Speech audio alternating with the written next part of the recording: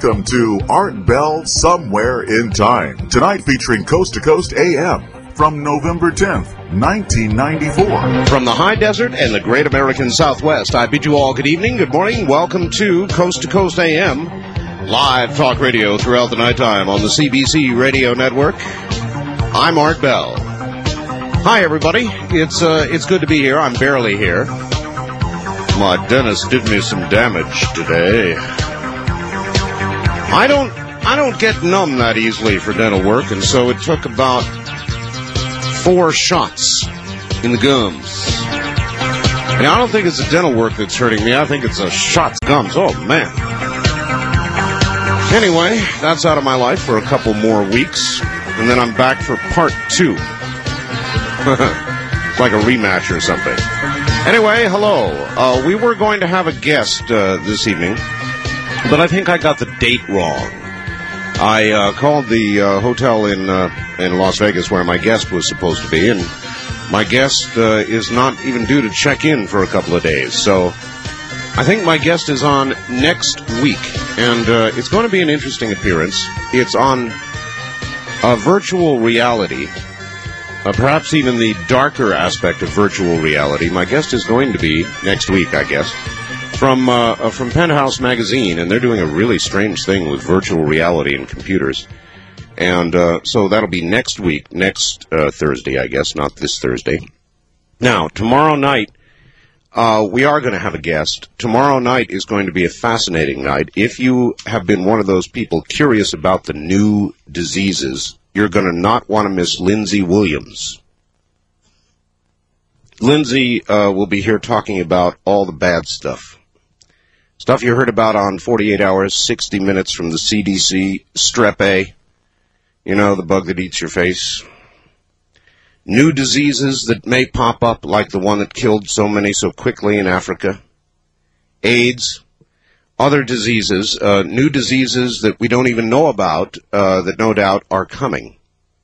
So that'll be tomorrow evening at this time, and I guess we'll have our guest from Penthouse next week. You guys know me. I'm liable to do anything. All right. This is, since we do have a guest tomorrow night, this is going to be kind of more like a Friday night, Saturday. And there are a lot of people off, as a matter of fact, on Friday anyway, aren't there? So maybe it is even more than I think, very much like Friday night, Saturday morning. Anyway, good to have you. We're getting new affiliates. We've got a new affiliate coming Monday in Liberal, Kansas.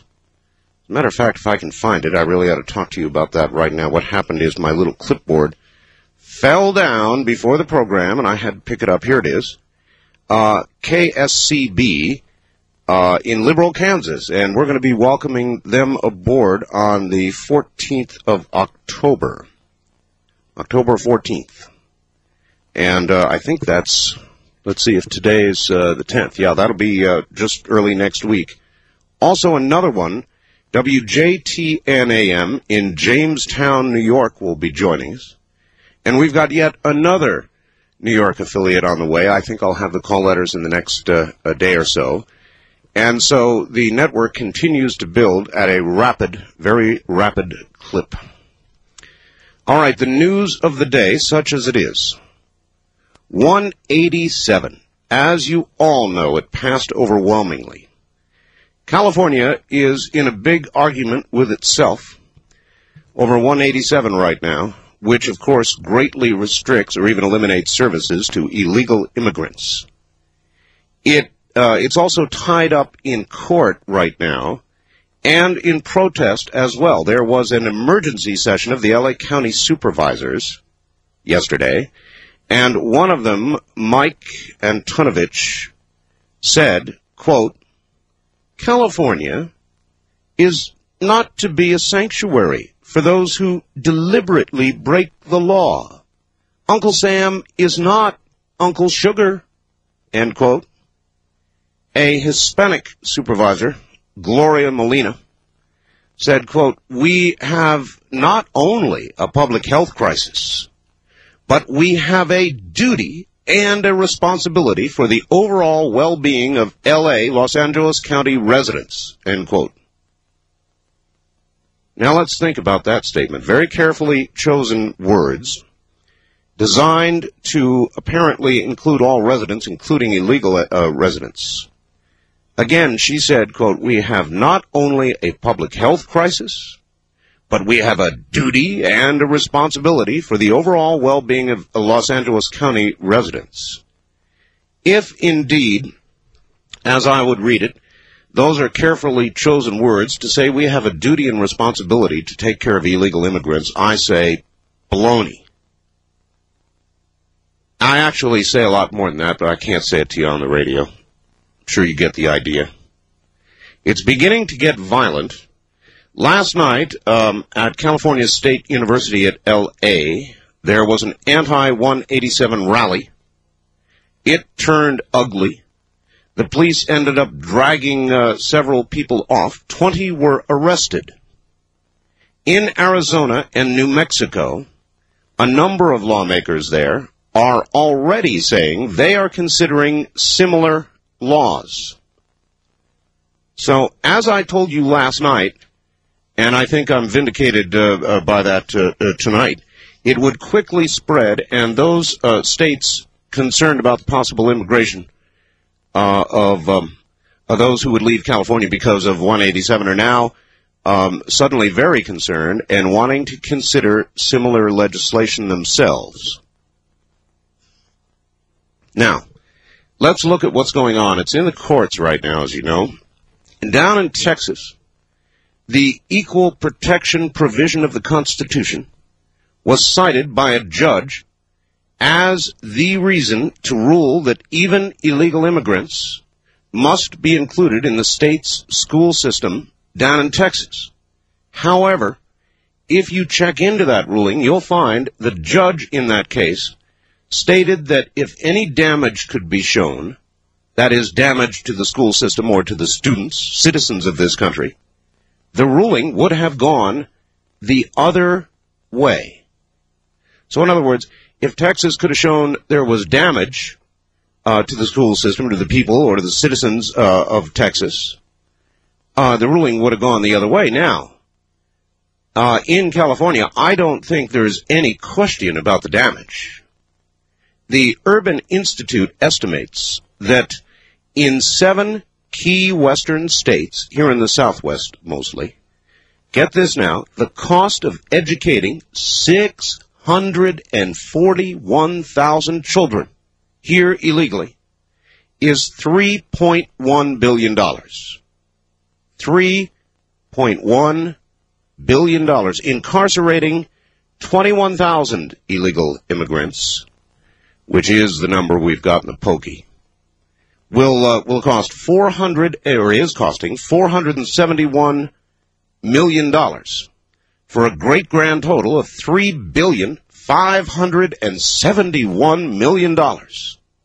California's share of that, according to the Urban Institute, is $1,668 million. That's what California has to pay. Now, in my opinion, and without question, crowded classrooms, overburdened facilities, budgets in meltdown absolutely constitute real and documentable damage. Therefore, it is my firm view that 187 should be and will be tested in the courts. Do not despair of the injunction, the temporary restraining order against 187. We should want it to be tested, ladies and gentlemen, because you see, ultimately, it is not the job of the states to enforce immigration rules and regulation in law. It is the job of the federal government. And, in effect, as this winds its way up to the U.S. Supreme Court, it's my view that it will be held to be constitutional, that it will be held that the Equal Protection Clause does not apply, absolutely does not apply, and that it is damaging, severely even, California's budget, California's educational system, and I believe that it's going to be held to be fully and absolutely constitutional. One Hispanic protester yesterday in Texas worried that, all of this might be coming to Texas, and he was on TV NBC yesterday yelling, quote, "We give millions and millions of dollars to dictators while our Mexican children are going to be kicked out of school," end quote. So, if 187, in your opinion, is constitutional, and in my opinion, 187 is indeed constitutional, as a matter of fact, it is the job, actually, of the federal government to do all of this, then you should not fear or be angry about a court test. It's absolutely inevitable. Only thing is, I think we're going to win. And when I say win, in effect, it's going to order the federal government to damn well start doing their job. So, that's my view of things. You may have some comments on 187. I'm sure you do. Everybody seems to. Here's a fax on the subject from our liberal down in Phoenix, Doc Berry. Maybe conservatives, he says, are right that Prop 187 is not racist. The proposition will, he says, deport illegals that are criminals, stop illegals from entering the U.S., stop the hiring of illegals by citizens, prevent illegals from living on welfare. If Prop 187 doesn't do the above, maybe it is designed to send a message about all the red-headed, freckled illegals from the socialist Scandinavian countries like Denmark and Sweden. Racist bigots message that is aimed at children. That is 187. Like looters, you hate brown-skinned children, he says, meaning me. You class them with gay Marines and women combat pilots.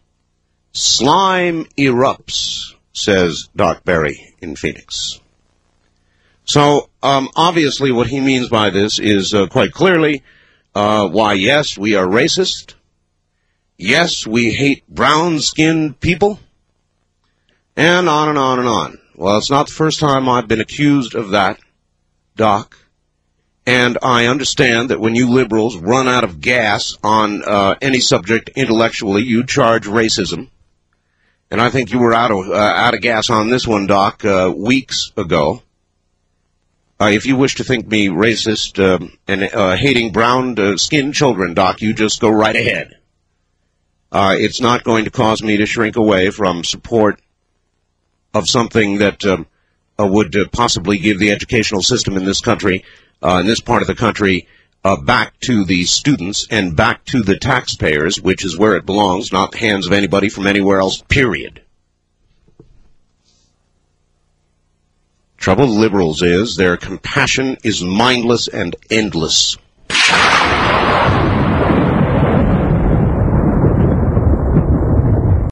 You're listening to Art Bell, Somewhere in Time. Tonight featuring Coast to Coast AM from November 10th, 1994.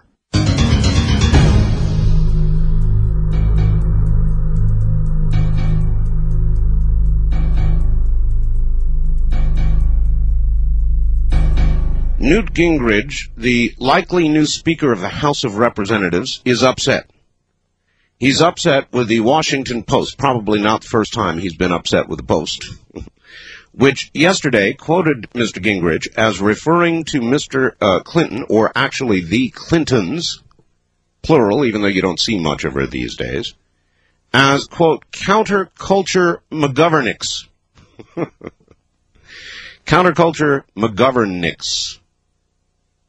Plus, he referred, according to the Post, to those folks who work for the Clintons as left-wing elitists.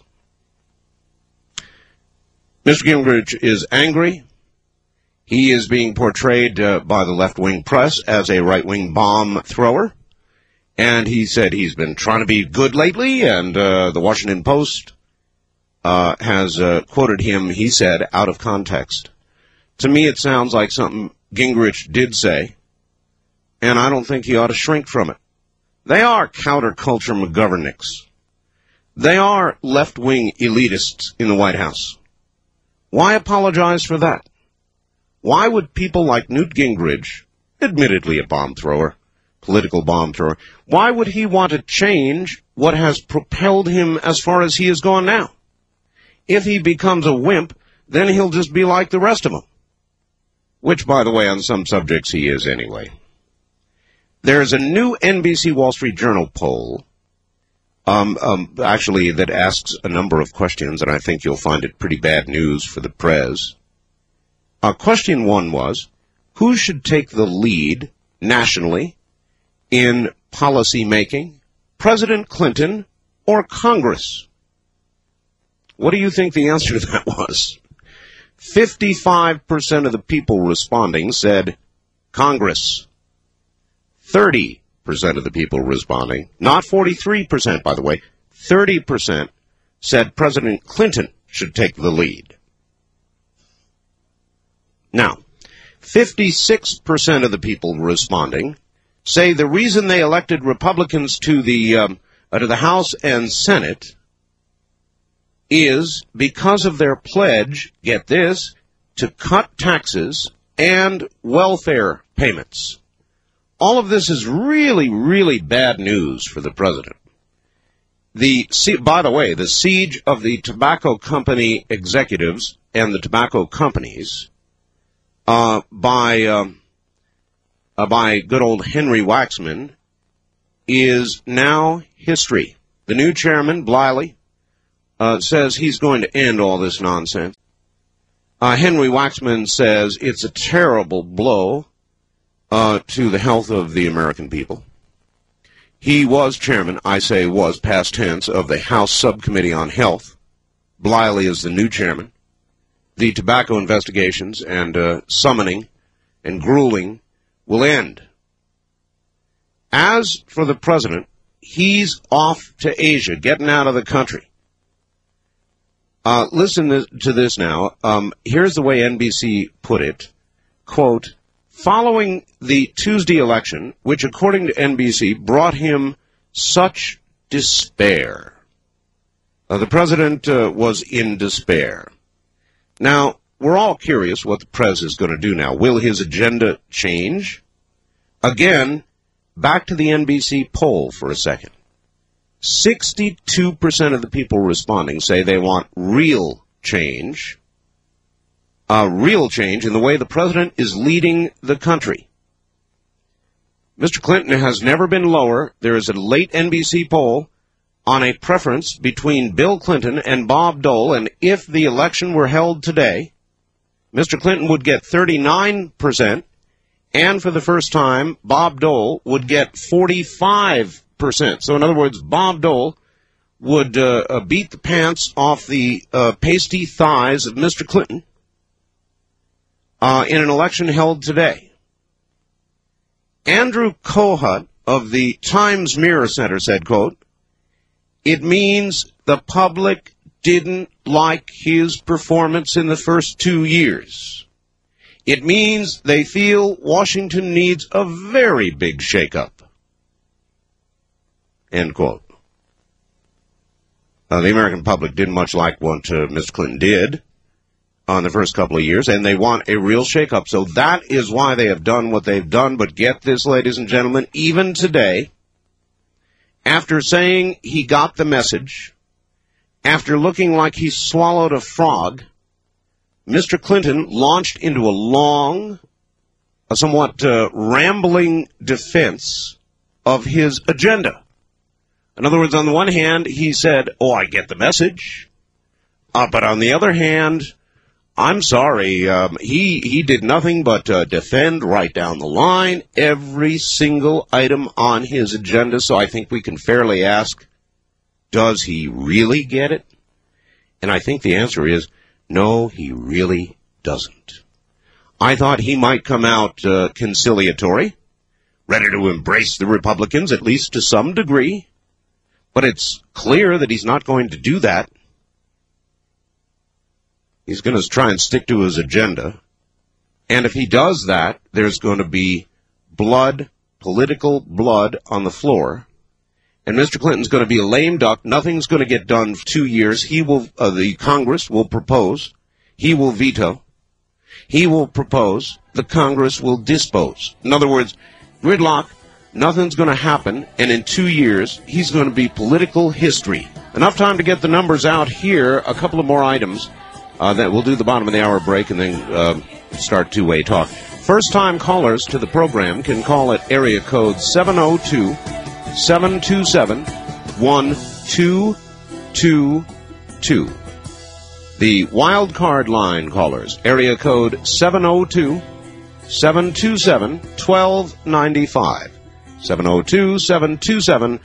702-727-1295. And finally, if you're east of the Great Rocky Mountains anywhere, the number is 1-800-618-8255. That's 1-800-618-8255. This is Premier Networks. That was Art Bell hosting Coast to Coast AM on this Somewhere in Time.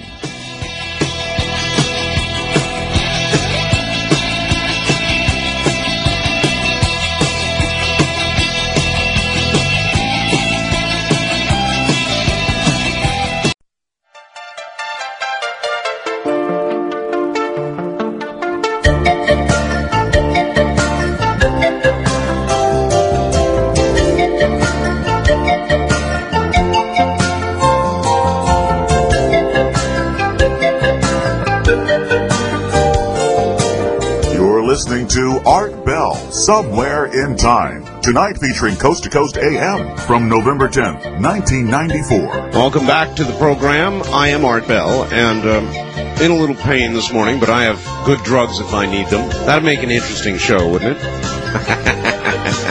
Dentists give great drugs. Volunteer work. Volunteer work, not a great subject you'd think, but it really is. More and more high schools around the country are requiring volunteer work. That's right, mandating that you volunteer before you graduate. You've got to have 40 hours of community service. 17-year-old Daniel may not graduate. He is refusing to volunteer. His attorney says the requirement to volunteer violates the 13th Amendment, a ban on slavery. He's actually going to run it on this issue. He says it's slavery. Now, the school, in court, defended the requirement to volunteer by saying, quote, "We are teaching citizenship in an activist way," end quote. That is the defense. This is not a trivial issue, about a third of all schools across the country will have mandatory volunteerism, which is a stupid phrase anyway, by next year. And I think it's a good thing that students work in the community. It is a good thing. But I don't think they ought to call it, for one thing, they shouldn't call it mandatory volunteerism. I guess it has to be because it is community service. So, but you cannot have mandatory volunteerism. I don't think so. Do you think that program, that students should have to do that?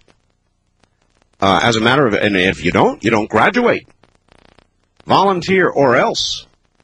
Do you endorse that? Good a program as it is. What do you think about making it mandatory?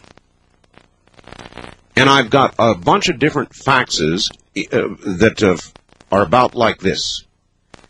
It happened again tonight. A few times earlier this evening, we had 2 or 3 of those silent sonic waves pass through the San Diego area. Windows shaking violently, no accompanying audible booms or earthquakes. What in the world is the military, or is it the aliens, up to? Ooh, that's a good question. I've got a number of, well, here's another one. Art, there have been numerous reports of windows rattling all over San Diego County twice this evening. I experienced one episode where earthquake-type shaking of my second story went on for nearly 15 seconds. About 10 to 20 minutes, I wasn't paying attention before the stronger shaker occurred. I saw what appeared to be two sets of lights laid out in triangles converging. It appeared like two sets of lights on large jets going in opposite directions. Now, I'm questioning if it wasn't one of those triangular airships that are mentioned on your program. Well, who knows? But indeed, there are a lot of shaking things like that going on in San Diego. Anybody have any idea? Maybe the Aurora out over the ocean somewhere? What is the Aurora? A new aircraft? Can I describe it? No. We just know it's there. One other item, and then I'll get the phones open. Teasing. Teasing. Now, there's a strange subject for talk radio, huh? Teasing. Remember when you were a kid, everybody teased everybody? I mean, you fool around with my name a little bit, and you can realize the names I can be called, and have been called many times, both as a youngster and, by the way, also as an adult. Teasing. Teasing between kids has gone on for as long as we've had kids. NBC did a big piece on it yesterday, and it is true, teasing used to lead to, maybe, a fist fight. These days, it leads more frequently, or as frequently, to gunfights. Kids bring out guns. So the schools are trying to get the teasing stopped. And I just wonder if this is the right approach to stop the teasing, or if we need to look at deeper behavioral problems. What do you think? All right, let's do a little two-way talk radio, shall we? On our toll-free line, you are on the air. Good morning. Good morning, Art. This is Bryce in Wichita. Hi, Bryce. Agree with you fully on Prop 187 in Texas, too, you know. Yep. I think we need it. And Germany's done it, and France is doing it. Well, we don't really need the several states, if you'll pardon the phrase, doing it on their own. This is a federal job. Exactly. Yeah, what needs to happen is the federal government needs to begin to do its job. And if 187 is held to be constitutional, I believe it's going to force the Fed's hands. Exactly. Here in Kansas, Art, Senator Dole is very concerned about the amount of phone calls he's been getting, well, for really the past 3 or 4 months. On GAT? On GAT. Yeah. And he wants to try to explain GAT to the American people, to the Kansas population. Maybe bring Mickey Cantor here or somebody to explain it. On the pro side of GAT, I do want to say this. I think it was a Time magazine article I was reading earlier today. GAT, if implemented, they claim, would bring the equivalent of $1,500, put it into the wallet of every American. Well, I don't really agree with those figures, but what I really don't want to see, I don't think something as important as GAT should be voted on in the lame duck session. You're damn right. And I think people need to really let Senator Dole know that we want the new Congress, the new Senate, to vote on this important issue, also to get it out of fast track, so if there are some bad things in there, that we can amend them and, you know, and work on it, because there's no hurry on it. We don't have to implement it till July of 95. You are correct again.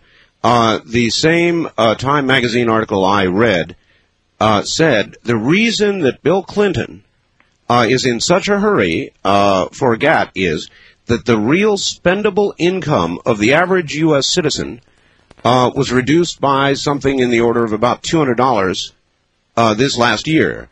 And you see, it goes to the reason why I think this president is in so much trouble. They say the economy is okay, but individually, people in the country don't feel okay. And it's because, in fact, they are not okay. They're just, they're barely treading water and maybe losing a little bit of ground. And that's the real truth, and that's the reason that Mr. Clinton wants to hurry GAT on along. Well, I also think that GAT is promoted by the major multinationals, and there's a lot of big money behind it pushing it. Oh, I'm sure. And, I'm not sure that all aspects of GAT are bad. They're not. Well, I'm not either.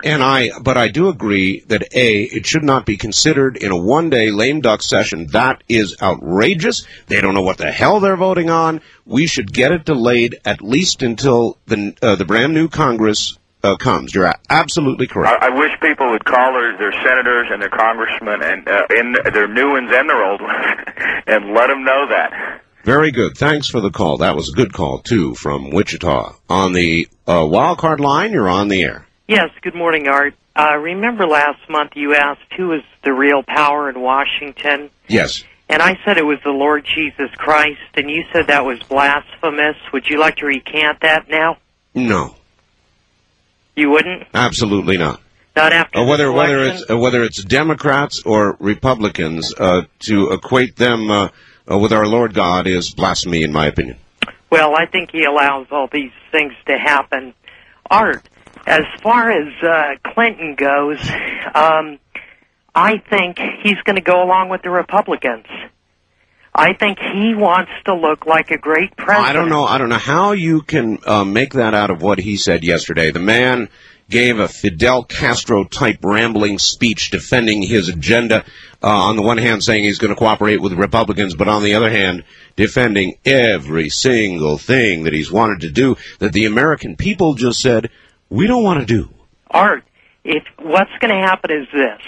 He's going to see that any conciliation he makes to the Republicans is going to make his numbers go up in the polls.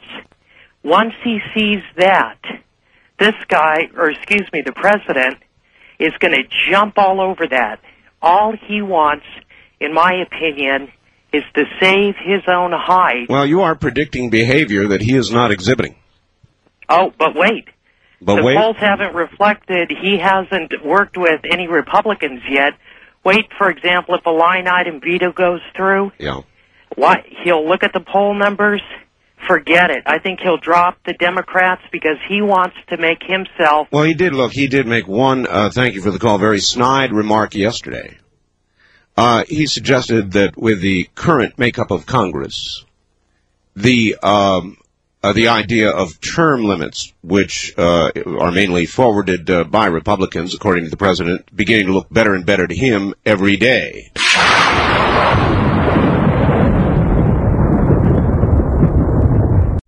You're listening to Art Bell, Somewhere in Time. Tonight featuring Coast to Coast AM from November 10th, 1994.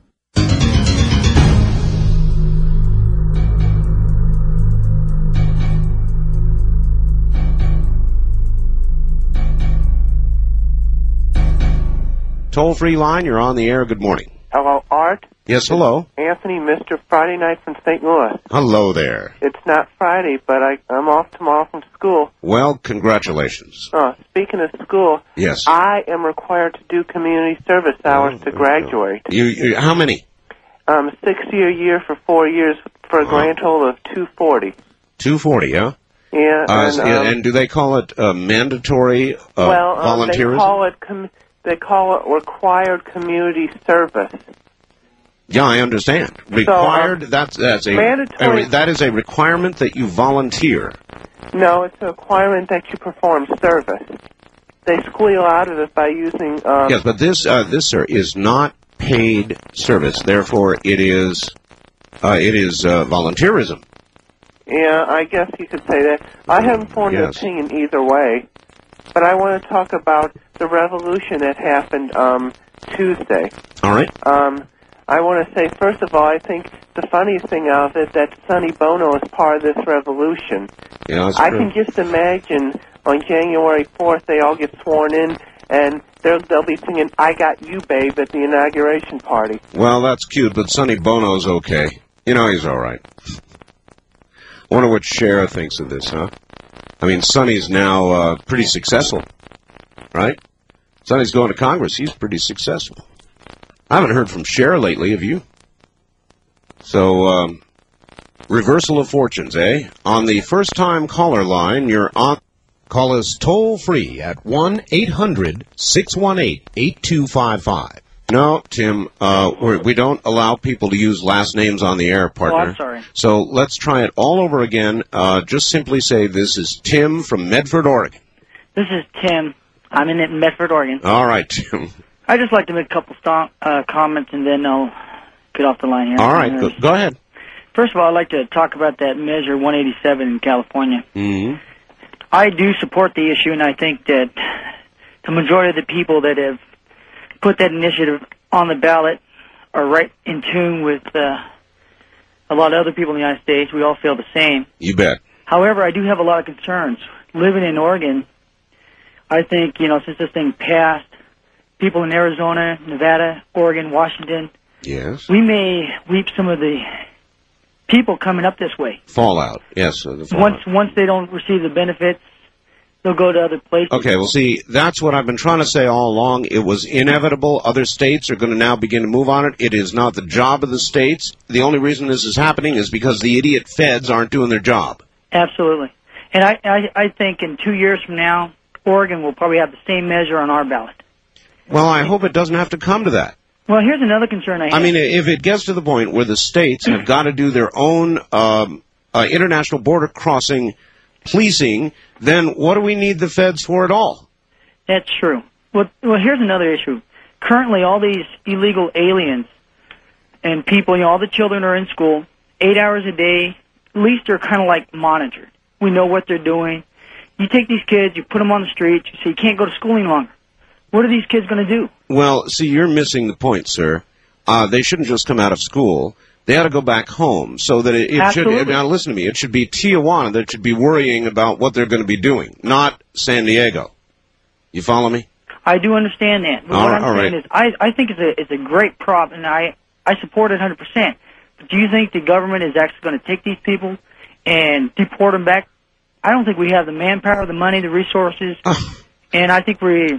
Really? All right, thank you. Look, we don't have the money, the manpower, the resources. Right now, having them here is costing upwards of $4 billion. So what are you talking about? We don't have the resources.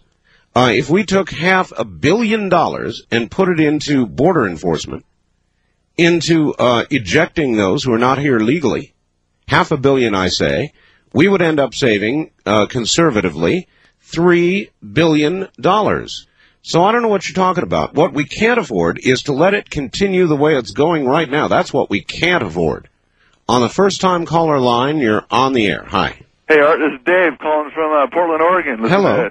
On 1190 KEX. That's the way to do it, Dave. Hey, I wanted to talk about that sonic boom thing you were talking about earlier. What do you think it is? Hey, I was wondering if you were familiar with the soft kill technology. Soft kill?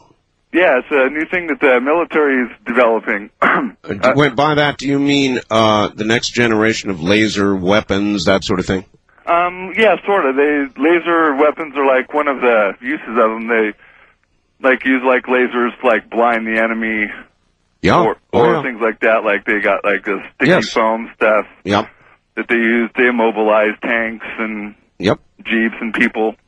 They also have this subsonic thing that they use with sound frequencies. You think they're testing this out on San Diego? I think they're probably testing it out in the near vicinity, yeah. Because they're trying to develop, I was reading in Popular Science, they're trying to develop how to deliver it in a safe way for the troops to be able to use it. Interesting.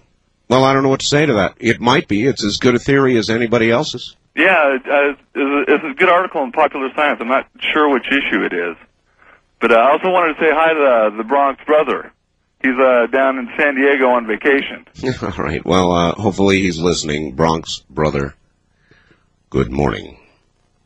So you're not supposed to do those things, really, but of course they just sort of slip out. On the wild card line, you're on the air. Hi. Hi, Art. Calling from San Diego. San Diego, land of the sonic booms, I think. I was going to say soft kill. About Clinton. Yes. I agree with you that he's now the same as a lame duck. And I also believe that he's going to be coming under intense investigation for Watergate and probably many other things. It is true. And he's going to be rendered really... Not Watergate. They'll let that one go with Nixon. Whitewater. Yes, thank you. Everybody gets that confused. Well, what I'm thinking is I'd like to kind of pose a question for the audience and for you is, should Clinton, for the good of the country, should he offer his resignation? Ooh. That is, all right, thank you. That is actually a pretty interesting question. Do you think this last election along with the post-election surveys that show it was indeed, in effect, a referendum on the Clinton administration, since we don't have votes of confidence in our system in this country, and we don't have them, he's entitled to stay in office for a couple of more years. But, in effect, since this election has been shown to be such a referendum on the work of Mr. Clinton, do you think that he should resign? That he should offer to resign now? Now, bear in mind, if he does resign, that's going to mean we get the guy who looks like he's got a board strapped to his butt, the vice president, and straight up his back. I've never seen anybody sits at attention the way the vice president does. Al Gore would be president. How many of you think the president ought to resign? On the toll-free line, you're on the air. Hello. Hi, Art. This is John from Kansas City. Hi, John. What's going on? Oh, nothing much. What's on your mind? Well, one thing, I can't wait till your program tomorrow night because it kind of ties in what I'm going to do when I go into the Army. I'm going to be a chemical operations specialist. Oh, you're going to design new killer biological agents, eh, John? Oh, no. It's just there's a dream. Oh, yeah, in Test Mountain, Kansas City. No, part of my job is to, that part would be in containment, to make sure that those weapons were ever used, make sure the troops survived. Well, that's what they tell you, John, but I've seen the movies, John, and you're always working on biological killer stuff. Well, maybe I can come over to your place and show you some of the stuff I was working on. Oh, yeah, that'd be great. Yeah, bring over a little briefcase full of test tubes with orange and green sticky liquid. Oh, yeah, and that would make a good show. Great, John. All right, and just one thing, it's like this 187 business. Yes. Talking about health, this one thing it kind of concerns me about this proposition. I agree with it totally. What concerns you, John? Well, it's the health aspect of it. Is like in Los Angeles County, not very many people know it, but for the past 14 years, that the LA County Health has been trying to keep a cap on a major tuberculosis outbreak. Oh yes. Oh, I can see. All right, John. Thank you. I can see you're going to be looking forward to my show tomorrow night. Yeah, that really ought to be good. It's going to be on new diseases, new and awful diseases. What might be coming? There was a CDC press conference not long ago, and they said, for whatever reason that they believe it, that major new and terrible diseases are coming. Some people charge it is from the over-prescribing of antibiotics and other drugs, that these little bugs are now beginning to learn to get around. And certain strains are beginning to come out now, pretty scary stuff, that are resistant to any form of cure that we have. There was a recent thing in India about the plague and how resistant it was. There's all kinds of pretty awful things on the horizon, and we're going to talk about all of that tomorrow morning. And it sounds right down John's alley. So he's going to go into the military and hopes to work with biological agents. Oh, it's the American dream. We'll be back. The trip back in time continues with Art Bell hosting Coast to Coast AM. More Somewhere in Time coming up.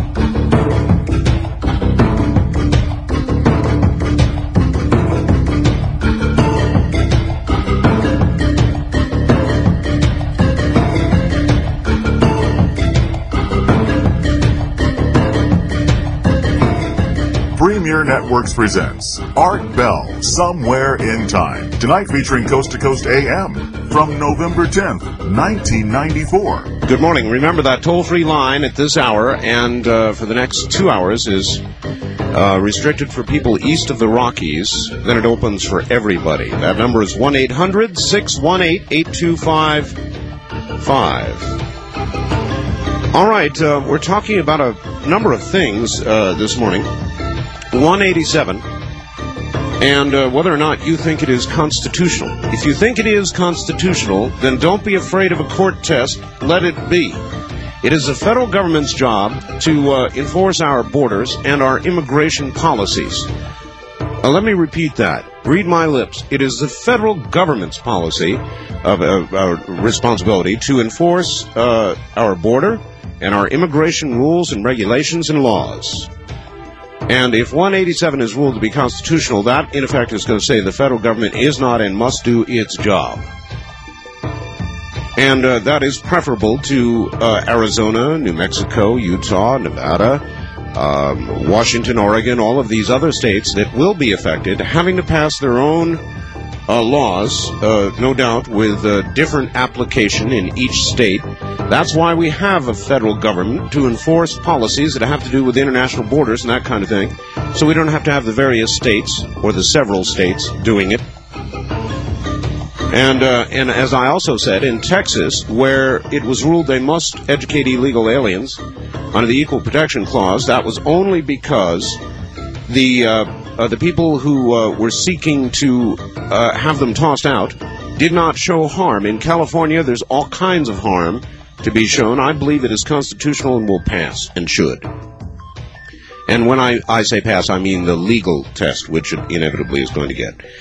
On the subject of President Clinton, yesterday I was wondering whether he was going to be conciliatory or whether the president was going to continue to doggedly pursue his own agenda. Well, there are all kinds of surveys out this morning that show the American people indeed voted on Tuesday as a referendum on the Clinton administration. And President Clinton yesterday came out and showed his true colors. He defended in sort of a long, rambling Fidel Castro-style address, and only in the sense, I'm not likening him to Fidel in any way, except the long, rambling kind of defense of his policies that Fidel does, that President Clinton did yesterday. Long, rambling. I think we were on the right track, he said. He doesn't see anything wrong with what he was doing. In other words, he didn't get the message. So we're talking about that a little bit. Some shakers down in San Diego. Just all kinds of things. Don't forget, Lindsey Williams will be here tomorrow morning. Is it Williams? Boy, I hope it is. Lindsey Williams, yes. And he'll be talking about new diseases. We're going to fire that one up at 11 o'clock Pacific time. Should be fascinating. Here is a fax from Ralph in Tacoma. In President Clinton's speech, he stated he is going on with his agenda, and he's against undoing what has been passed already. By the way, says Ralph, this is done on my new Sanyo fax machine. I love it. And then this to Art. For some time, I was very much afraid the Washington liberals would be successful in shutting the nation's talk show hosts up. That time, hopefully, is now deferred. But we must exercise eternal vigilance, lest it threaten to occur again. I agree with that. With the Republicans in place, talk radio is now safe. Thank goodness. On the wild card line, you're on the air. Oh, thank you for answering my call. I can barely hear you, sir, so you're going to have to speak up for us. Yes. Good evening, Art. Yes, good evening. Yes, I'd like to make a couple of comments. First of all, I really enjoy listening to all of the different callers and from all of the different parts of the United States. It's really a thrill to hear our fellow Americans. Yes, it is. It's nice to be able to tap into a full national audience and get all the varied opinion that is out there. Where are you, by the way? I'm calling from Santa Barbara, California. Okay, QSB country, yes. Yeah, Santa Barbecue, we call it. Anyway, I declare November 8th the new Mexican Independence Day here in Santa Barbara. Really? Well, so to speak. So to speak. Yes. Anyway, I'd like to make a comment here. I think the elections are really a big statement on responsibility and accountability with our government. Well, somebody called in just before the news with what I thought was a rather provocative question. They said, look, this is indeed was a referendum on the president's job, and the grade is a failing grade on the first 2 years. While we don't have votes of confidence in this country, and the president is entitled to stay in office for 2 more years, the caller asked, should he be asked to resign? Well, that's not. I think that there's a whole lot of people that would agree there, and that's not a bad idea at all. except for the fact that what you're left with is probably worse than what you got now. If we ended up with Al Gore in office, it would be a big blunder. All right, thank you very much. It might be, because once again, the hope of a new agenda, a new way of doing things, would be held out to us, wouldn't it? In other words, if all of that occurred, Al Gore would come along and all of a sudden, why, we're going to be doing this in a whole new way, and it would be just one more way of introducing the same old thing while you advertise it as the new way.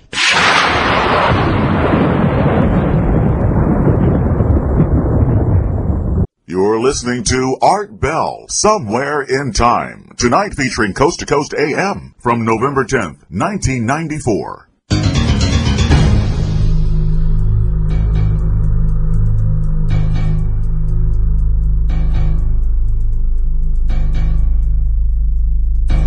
On the toll-free line, you are on the air. Good morning.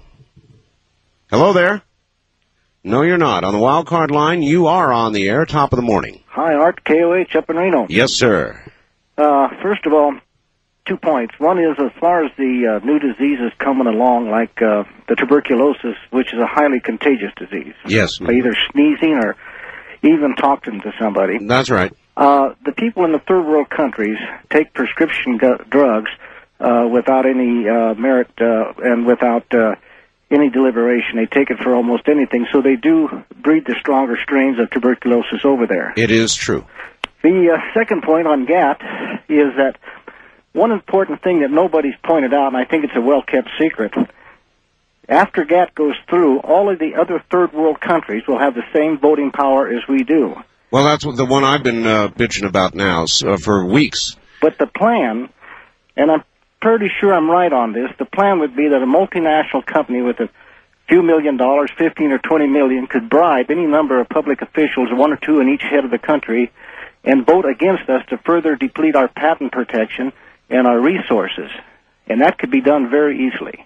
Well, of course, I guess you could argue that the United States, along with the other industrialized nations, being the richest, would have much more bribery money. So we could bribe people better. But you know, the whole idea, I understand exactly what you're saying, and I do object basically to the tenet that any third world nation would be given the same vote that we have in matters of economic world trade. That's asinine.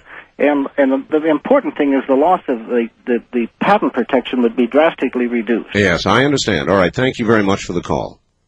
It could conceivably occur indeed.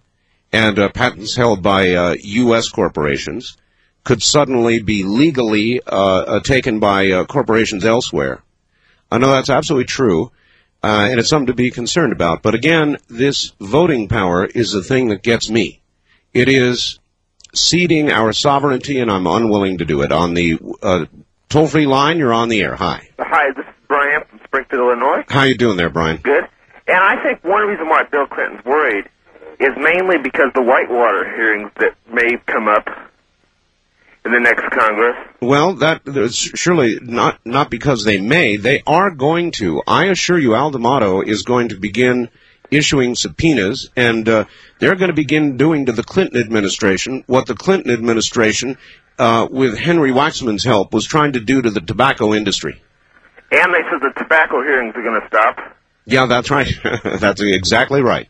And what you talk about a political sea change, man, I've never seen a political sea change like this since. Well, that makes 2 of us, partner. I've never seen it. I cannot remember the time when we had the House and Senate. I was a little bitty baby. My dad was alive back then, but I wasn't. My dad was, he's 57 right now. Well, then you can say this is a good time to be alive, isn't it? Yes, it is. All right, thank you. The question is, what is Mr. Clinton going to do? And I think the answer is now apparent. He's not giving up his agenda. It's like he pouted for a day or was in shock for a day. And now he's right back talking that talk, the same talk, same ideas, no change. Should he, in your opinion, be asked to resign? Nobody can force that. But of course, major newspapers can begin to write editorials. People can begin to suggest it. as I have, or as a caller did, and I'm now forwarding. On the toll-free line, you're on the air. Hi. On the first-time caller line, you're on the air. Hi. Hi there, Art. Yes. This is the Schmooze in Phoenix. Schmooze, huh? Hi. Well, I used to be with a blues band, and everybody gets a name. I got you. I'm doing okay. You're going to be on WJTN. WJTN in New York? Jamestown. Yeah, that's right. Mm-hmm. I've been trying for weeks to get through to you, and tonight I get through. I used to be their Pennsylvania sales rep. Oh, no kidding. Yeah. Listen, good people there. Yeah, we're going to start there next week. I have a nominee for the most inept political consultant of the last campaign. And that would be? Well, I don't know the name. Oh, but, I see. I assume you being a neighbor here know what the politics are kind of like here in Arizona regarding gun control. Well, I believe Arizona passed a concealed dealy flower. We have the concealed carry law here, yeah. Mm-hmm. And we're definitely a gun-toting state. A political consultant for the Karen English and Sam Coppersmith campaign brought in Sarah Brady. Okay. You can imagine how that went over. Well, I guess in Arizona, like a lead balloon. Absolutely. Listen, great show. Enjoy it a lot, and good luck on JTN. Okay, thank you. Yeah, it's Jamestown, New York. Yeah, that'll be fun. And that's right. I understand they've got quite a signal. And there's another New York affiliate coming. There's one in Liberal, Kansas coming. All of this next week as we continue to expand. And we may soon be picking up a powerhouse 50,000 watter in the middle of the country. And I can tell you we are picking up one in the north-central part of the country, but I can't go any further into it right now. Secrets. They make me keep secrets. On the toll-free line, you're on the air. Hi. Hey, Art. This is Dale from Alabama. Hello, Dale. What part of Alabama? Auburn. Auburn. Welcome to the show. Richard Shelby country. You bet. I was wondering if you think there's a chance that this ridiculous gun ban is going to be repealed. I think, I'll tell you what I think might happen. Maybe I ought to tell you what I think I hope is going to happen. And that is, the Republicans are saying they're going to forward a new piece of crime legislation, real crime legislation, and in that they will take hard steps against criminals and at the same time repeal the stupid gun ban. So there is a hope that they will do that. Now, what Mr. Clinton will do when he gets that on his desk is another question. Yeah, I know the press is really going to demagogue this like crazy. Of course they are. But these are semi-automatic rifles that have been legal for over 100 years. I mean, Teddy Roosevelt hunted with one in 1910. Did you hear the survey I read in the first hour? It asked the American people who should be making policy right now, high-level policy in this country, Congress or the president. 55% of the people responded Congress. Only 30% of the people said the president. Yeah. Well, that's good news. So, if the president begins to veto these measures, who's going to be accused of gridlock? Yeah. Yeah. So, do you think there's a chance that they can override these vetoes? That'd be a closer call, and my feeling would be many times not. Many times they would not override. Well, he wants to use the Harry Truman approach in 1996, and I think it's going to be very difficult for him to do so. All right, thank you. I'm calling what he's doing now the Fidel Castro approach. Long, rambling, barely coherent, in my opinion, defenses of indefensible policies. That's what he did yesterday. It was a very, very poor answer to what all of you told the president on Tuesday. It just, it doesn't make sense. And I told you to be cautious when he came out and said he got the message. This is a president that can really talk that talk. But yesterday, after reflection, it was obvious he didn't get the message. So we circle now back to the question about whether you think he ought to be asked to resign. Can't force it. You can call for it in editorials. You can call for it on talk shows. you can discuss it, but you can't force it, because we do not have, in this country, votes of confidence as they do in England. Maybe we ought to. On the first-time caller line, you're on the air. Hello there. Hello, this is Ralph in KEX country. Hello, Ralph. Yeah. First of all, I just wanted to make a comment about should the president resign or not. Yes. First of all, I don't think so, because I don't really care for Al Gore. Well, I guess that's going to be a lot of people are going to answer that way. Well, the only say if he resigns, he should have to take Al Gore with him. Well, now we are rewriting the Constitution. Yeah, that'd be my only comment about that. Other than that, as far as you were talking about the Republicans writing a new crime bill. Yes. I think the problem with the first crime bill was the fact it does nothing to really deter crime because it doesn't face the behavioral problem. So therefore, that's what they're really going to have to address if they want to. And how would you write legislation that would address the behavioral problem? Well, first of all, you'd have to write a $30 billion bill to create jobs in this country, to create a better, to help educational systems in this country. Well, see, that sounds like what the Democrats were doing. Instead of prisons and punishment and sentences that are carried out, instead of all that sort of thing, they wanted midnight basketball programs. But the Democrats didn't get it done either. So, excuse me. Yes, they did, sir. It's in the crime bill now. Believe me, we've got midnight basketball and such. First-time caller line, you're on the air. Hi, Art. Calling up from in Canada, Edmonton, Alberta. Edmonton, yes, sir. In the dead of winter, we still get KGA from Spokane. Well, as a matter of fact, in the dead of winter, you're going to get it better and better and better. Atmospheric conditions, eh? Oh, well, they improve. The sun goes down earlier, comes up later. Yep. Atmospherics tend to get better with less static in the wintertime, so you'll hear it even better. That's great. Anyways, with Republican control of the Congress, is that going to be conducive to stricter border enforcement? I would certainly say that's a definite possibility, yes. Who do you think would be more in tune to this philosophical principle, Ross Perot or the Republicans? Ross Perot. The principle being this. Ross Perot. We don't need to talk about it. Ross Perot, no question about it. Well, would you agree with this, that no one has the absolute right to reside in another country? They just simply must prove they deserve the privilege of living there. Of course. That's great. Anyways, a couple of other things. Regarding the Pope's predictions for the year 2000, you read about a year or two ago. Yes. Is the clock ticking? What was the date, 1996 or something? I think it was 1995. Really? Yeah. Oh, that's sooner than I thought.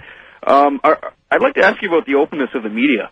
Okay. Now compared to, say, the 3 previous decades. Like, I remember 2 distinct guests you've had on, John Lear and Linda Thompson. Right. I think they kind of disagree a bit in terms of the development of free flow of information to the public.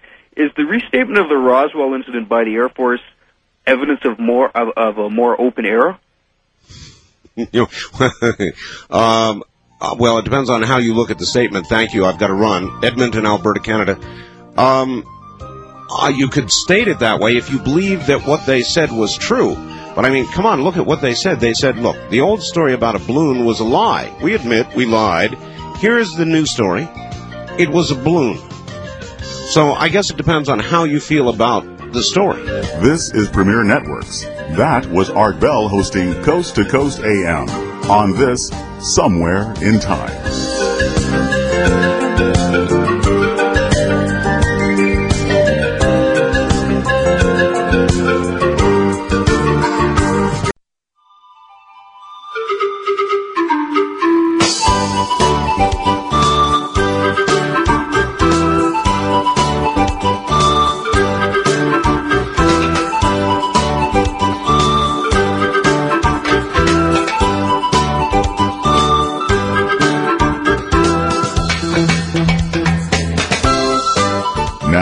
We take you back to the past on Art Bell Somewhere in Time. This, ladies and gentlemen, is freedom of speech. It is the purest form. This is unscreened talk radio.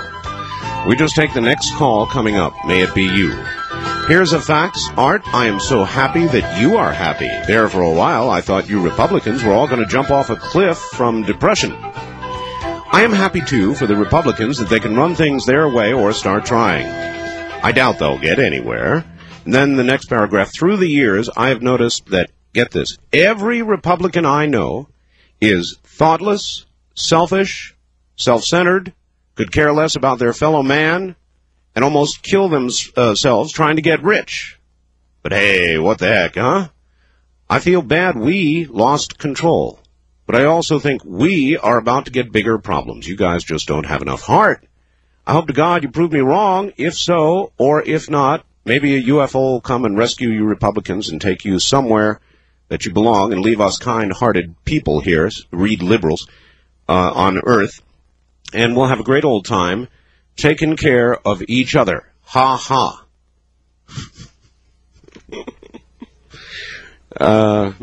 That's quite an indictment, isn't it?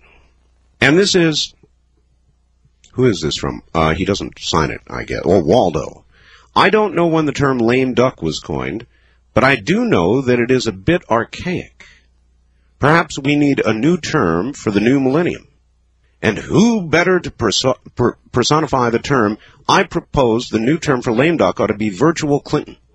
I don't know if that's the one, but I do agree. Perhaps in fact, where did lame duck come from? Does anybody know? Does it mean a duck that has gone lame? And why do we have that term? There's a lot of terms that we use in the English language that would be really hard to explain to somebody trying to learn the language. In other words, what it means or why it means what it means. Probably be very confusing, cause them to say, I don't like English. On the wild card line, you're on the air. Hello. Hey, good morning, Art. This is Rob in Waikiki. Yes, hi, Rob. How's Waikiki? Well, we're doing okay, though we didn't get the same turnover in politics as you did in the mainland. Well, not quite, but I guess you had some close elections, and at least you had the spirit of change. Oh yeah, we had a huge amount of people went ahead and turned out to vote. Yep, that's what it's all about. I'll tell you one thing. I just like to, hope that America can get it together with the politicians. I was kind of saddened to see so many of the incumbent politicians returning. I wanted to see them all cleared out, and I don't care if they're Republican or Democrat, I could care less. You're a real purist, huh? Well, look, yeah, enough were cleared out, sir, so that there is absolutely no question about the message that went to Washington. It's not all of them, but the message was clear. Oh yeah, I just want to see them get it together, and Newt Gingrich, gee whiz, man, I'd kind of hoped that we'd send a man into his position, but he's calling people names. I think he's got the wrong attitude for a position of power right now. He needs to focus in, get strength, and focus on his agenda and go for it. Yeah, well, I feel differently about it. At least as far as his temperament is concerned, I actually like that. I actually like a little bomb throwing, and God knows Washington needs a few bombs thrown at it. And so does this president. So I don't have a problem with it. I understand that as Speaker of the House, he's going to have to mellow out a little bit, but I'm sorry. I kind of like it. Well, yeah, no, I can understand. You guys, I know you're Republican. You got to be stoked. I would be too. Actually, I don't like to take any sides on that. I want a good American man. So somehow, sir, I have more of the feeling that instead of seeing us stoked, you'd like to see us stuffed. Huh? No, I'm stoked. I'm happy for the Republicans, But good going, good shot. Yeah. Do your best. I just like to wish those guys the best luck, man. Please do some good for our nation. All right, sir. Thank you very much. Somehow I read all that a little differently. Hey, I'm really stoked for you Republicans. Yeah. I think stuffed was closer to the word he was wishing he could reach for. On the toll-free line, you're on the air. Good morning. How you doing, Art? This is Raymond in San Antonio. Hi, Raymond. How's San Antonio this morning? So how are you doing this morning? Is there an echo here? I'm fine. Well, we're happy we got ourselves a new governor. Well, you sure do, and he looks just like the ex-president. Man, does he look like George Bush. Well, our outgoing governor was very gracious, and she says that she's getting out of politics, but I got a feeling she's going to be back in 96. I really do. Well, probably. She looks like one of those people who thrives, as a real political animal. Well, the reason I call it is that I wanted to let all the gun owners out there, particularly out there in California, know that the Senate race out there between Dianne Feinstein and Huffington is not over yet. That's right. It's not over yet. There's about 600,000 mail-in ballots still to be counted. And they're not going to be counted till Monday. So it still can go either way. Man, wouldn't that be a surprise? I mean, if Dianne Frankenstein gets when they give her the news, if that were to happen when they give her the news, I would like to have a snapshot of her face that I could frame. Oh, God, I would, too. Before I let you go, is that I also heard something about, I know it's beating a dead horse, but it's about the Susan Smith case. Oh, yes. And I heard this on another talk show, on the Ken Hamlin show. Yes. And they had said, Mr. Hamlin had said that when the divers had pulled the car out and they had opened the door, and they saw the two kids, and this is what really got me upset. They were holding hands. Oh, God. And I'll be perfectly honest with you. If they give her the chair, it's just desserts. But if they give her life, I want to make sure that it's without parole. Thanks for the call. I read the Time article on Susan Smith yesterday, and whoever wrote the article, I can't recall who it was, began it by saying, "I can only hope that when those children hit the water, they had been asleep, that they did not feel that car going down the gravel road, approaching the lake, seeing their mother jump out and feel themselves hit the water. We know they were alive when they hit the water. We don't know whether they were awake." And that was kind of an editorial comment, but universally felt, I'm sure. I hope that's true, too. It's such an awful case. I actually can't think about it. It depresses me too much to think about this Smith thing. Nothing, well, I'll tell you, in about 9 years of doing this program, nothing ever hit me that hard. And it comes right back when I begin thinking about it. On the wild card line, you're on the air. Hello. Yeah, let's see, where to begin? At the beginning.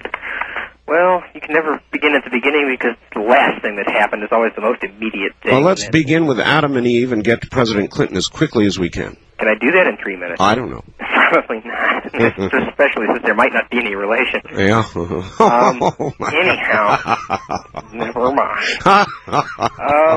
Is this Newt Gingrich?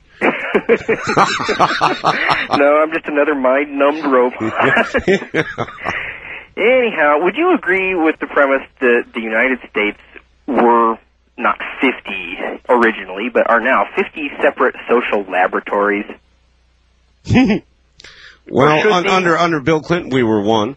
Well, yeah, that's my problem.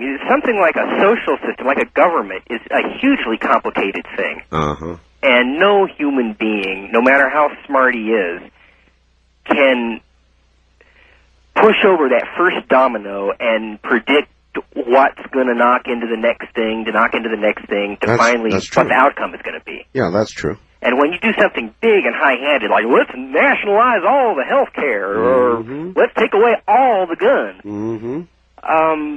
if you've taken out a vital organ, you at least want to just do it to California, for instance, rather than do it to the whole United States. Well, yes, I understand exactly what you're saying, and that, sir, goes right to the core of what I think the American people have rejected about Bill Clinton. Well, in other words, things are kind of rolling along all right. We don't want to do something that will overturn the apple cart, and Bill Clinton keeps looking like that's what he wants to do, and the American people, frankly, are not going for it. Yeah, so what I want to say is welcome back gridlock. I want to see, in response to that guy's facts earlier, I want to see a nicely paralyzed government that can't get it together to do anything more than what is obviously and compellingly, inarguably necessary. Well said, sir. Thank you. I agree with that if it must be. Gridlock is not something you really want because it essentially means there's not much movement one way or the other for a couple of years. But that is certainly preferable to movement in the wrong direction. So as soon as we're able to discern what President Clinton really wants and really is going to do, whether he's going to extend the hand of bipartisan cooperation or whether he is going to continue along with his own agenda, and I'm afraid it looks like that's what he's going to do, and if it is, then that makes Gridlock look good. On the toll-free line, you're on the air. Hi. Hello, Art. You know about impeaching Clinton? What about it? Well, a guy called up and said if we impeach Clinton, Al Gore should go with him. Do you know if both of them are impeached, who is next in line? He said if we ask the president to resign, and he resigns, that Al Gore ought to have to go with him. Now, here's the way it works. Okay. If the president goes and the vice president goes, it'll be the Speaker of the House would be president. So Newt Gingrich would be president of the United States. But that would take the president and Al Gore leaving, and that is not going to happen. Oh, yeah. Well, I suppose I can dream. Yeah, and I'm really happy that I was able to take the pictures of Tom Foley and Jim Sasser off my dartboard. And I'm looking forward to the day where I can take Clinton off as well. All right, my friend. Thank you. Bye-bye. You know, I have been surprised at the revival of Tony Coelho. He has been revived as a Democrat strategist, although I must say he was one of those responsible for strategy prior to this election. Going into this election, I saw him interviewed in a number of places, and maybe Mr. Coelho's a revival is going to be brief indeed, because if it was his strategy, well, I really need not say any more. On the wild card line, you're on the air. Hello? Yes, Art. Yes. Yeah, I called. This is a guy from Lake County. Lake County? Yeah, well, I'm listening to you on KOH in Reno. Mighty KOH, yes, sir. Yeah, I get it from there, and I can't get anything locally here. Once in a while I get it from a station close, but it fades in and out. Okay. Anyhow, I just want to say that, I've been voting since 1948, and the other night I think I was the second happiest day of my life when all this took about on the voting. It was a revolution, sir, without a shot being fired. It was, and it was just made me so happy. I think I stayed up the rest of the night watching. I know. and I just wanted to tell you that I think maybe, I know that you're one of the biggest reasons that this has happened. Oh, that's very kind. And I wanted to tell you how much I appreciate it. Well, I'm glad you called. Okay. Thank you, sir. Bye-bye. And I hope we did have something to do with it. And I hope Talk Radio did. In general, I know it did. Talk Radio did play a part in this. There is no question about it. I said it yesterday. I'm going to say it again. A perfect example is Washington State and the change that has been brought to Washington State through Talk Radio, through KVI Radio in Seattle, KGA Radio in Spokane, all of our other affiliates dotted throughout Washington. Talk Radio in this election made a big difference without question. And I think if they still had the power, they would be trying to find right now a way to shut us up, and the fairness doctrine would again be back on the table. Fortunately, they no longer control the table.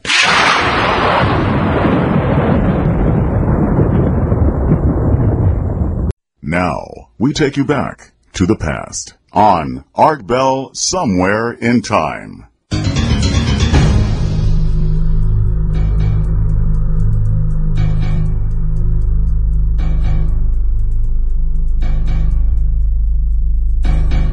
To our toll-free line, you're on the air. Good morning. Where are you calling from, please? Chris from San Marcos, Texas. San Marcos. Boy, I tell you, Chris, we're getting more and more and more calls from WOAI in San Antonio. So I'm beginning to think a lot of people are catching on. Yeah, we sure are. I had to pause for a minute about that man's comment from San Antonio about the Smith case. That was kind of upsetting.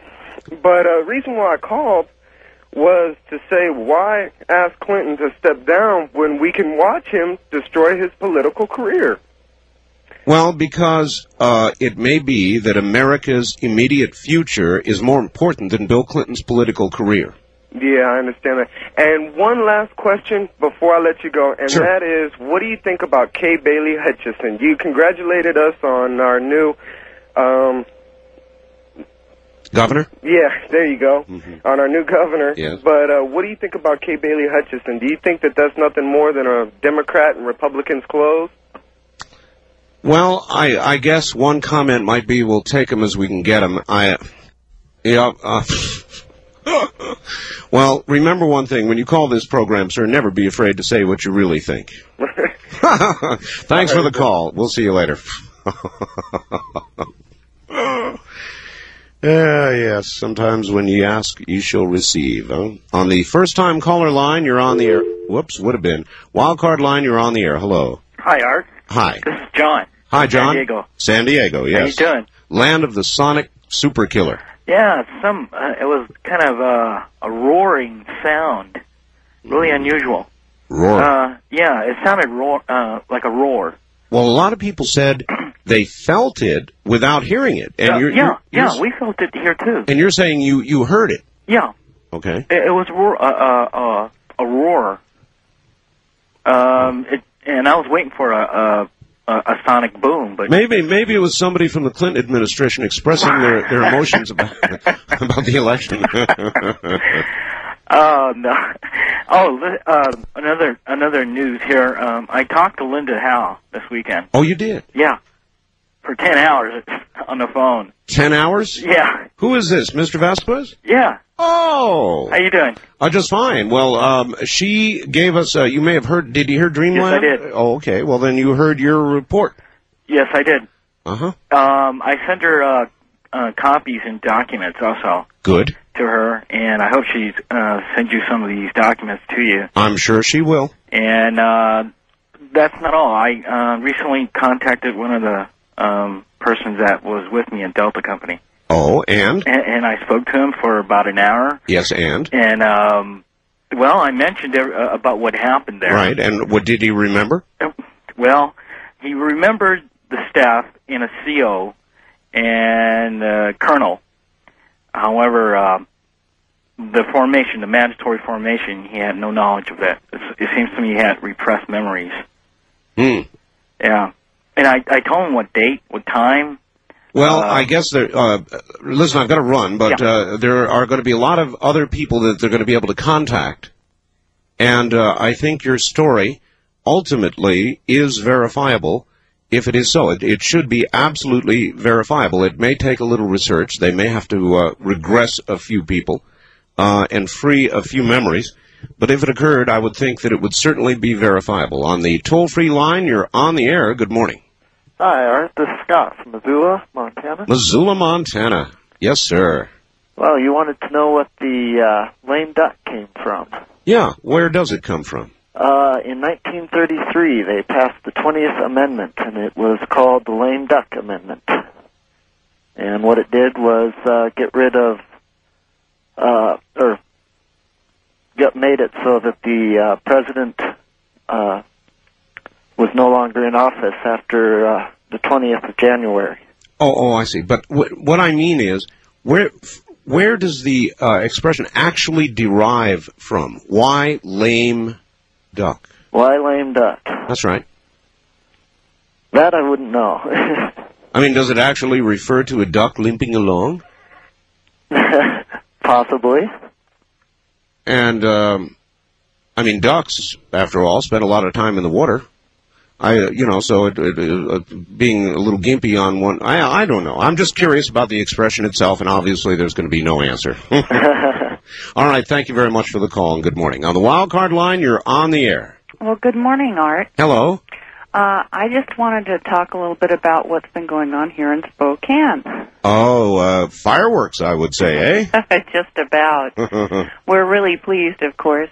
And there's so many things that have been going on here in Spokane that are responsible for what's happened here, and we're really thankful for all of the help that we've gotten. A local group sprouted up called Defoliate Congress. That's right.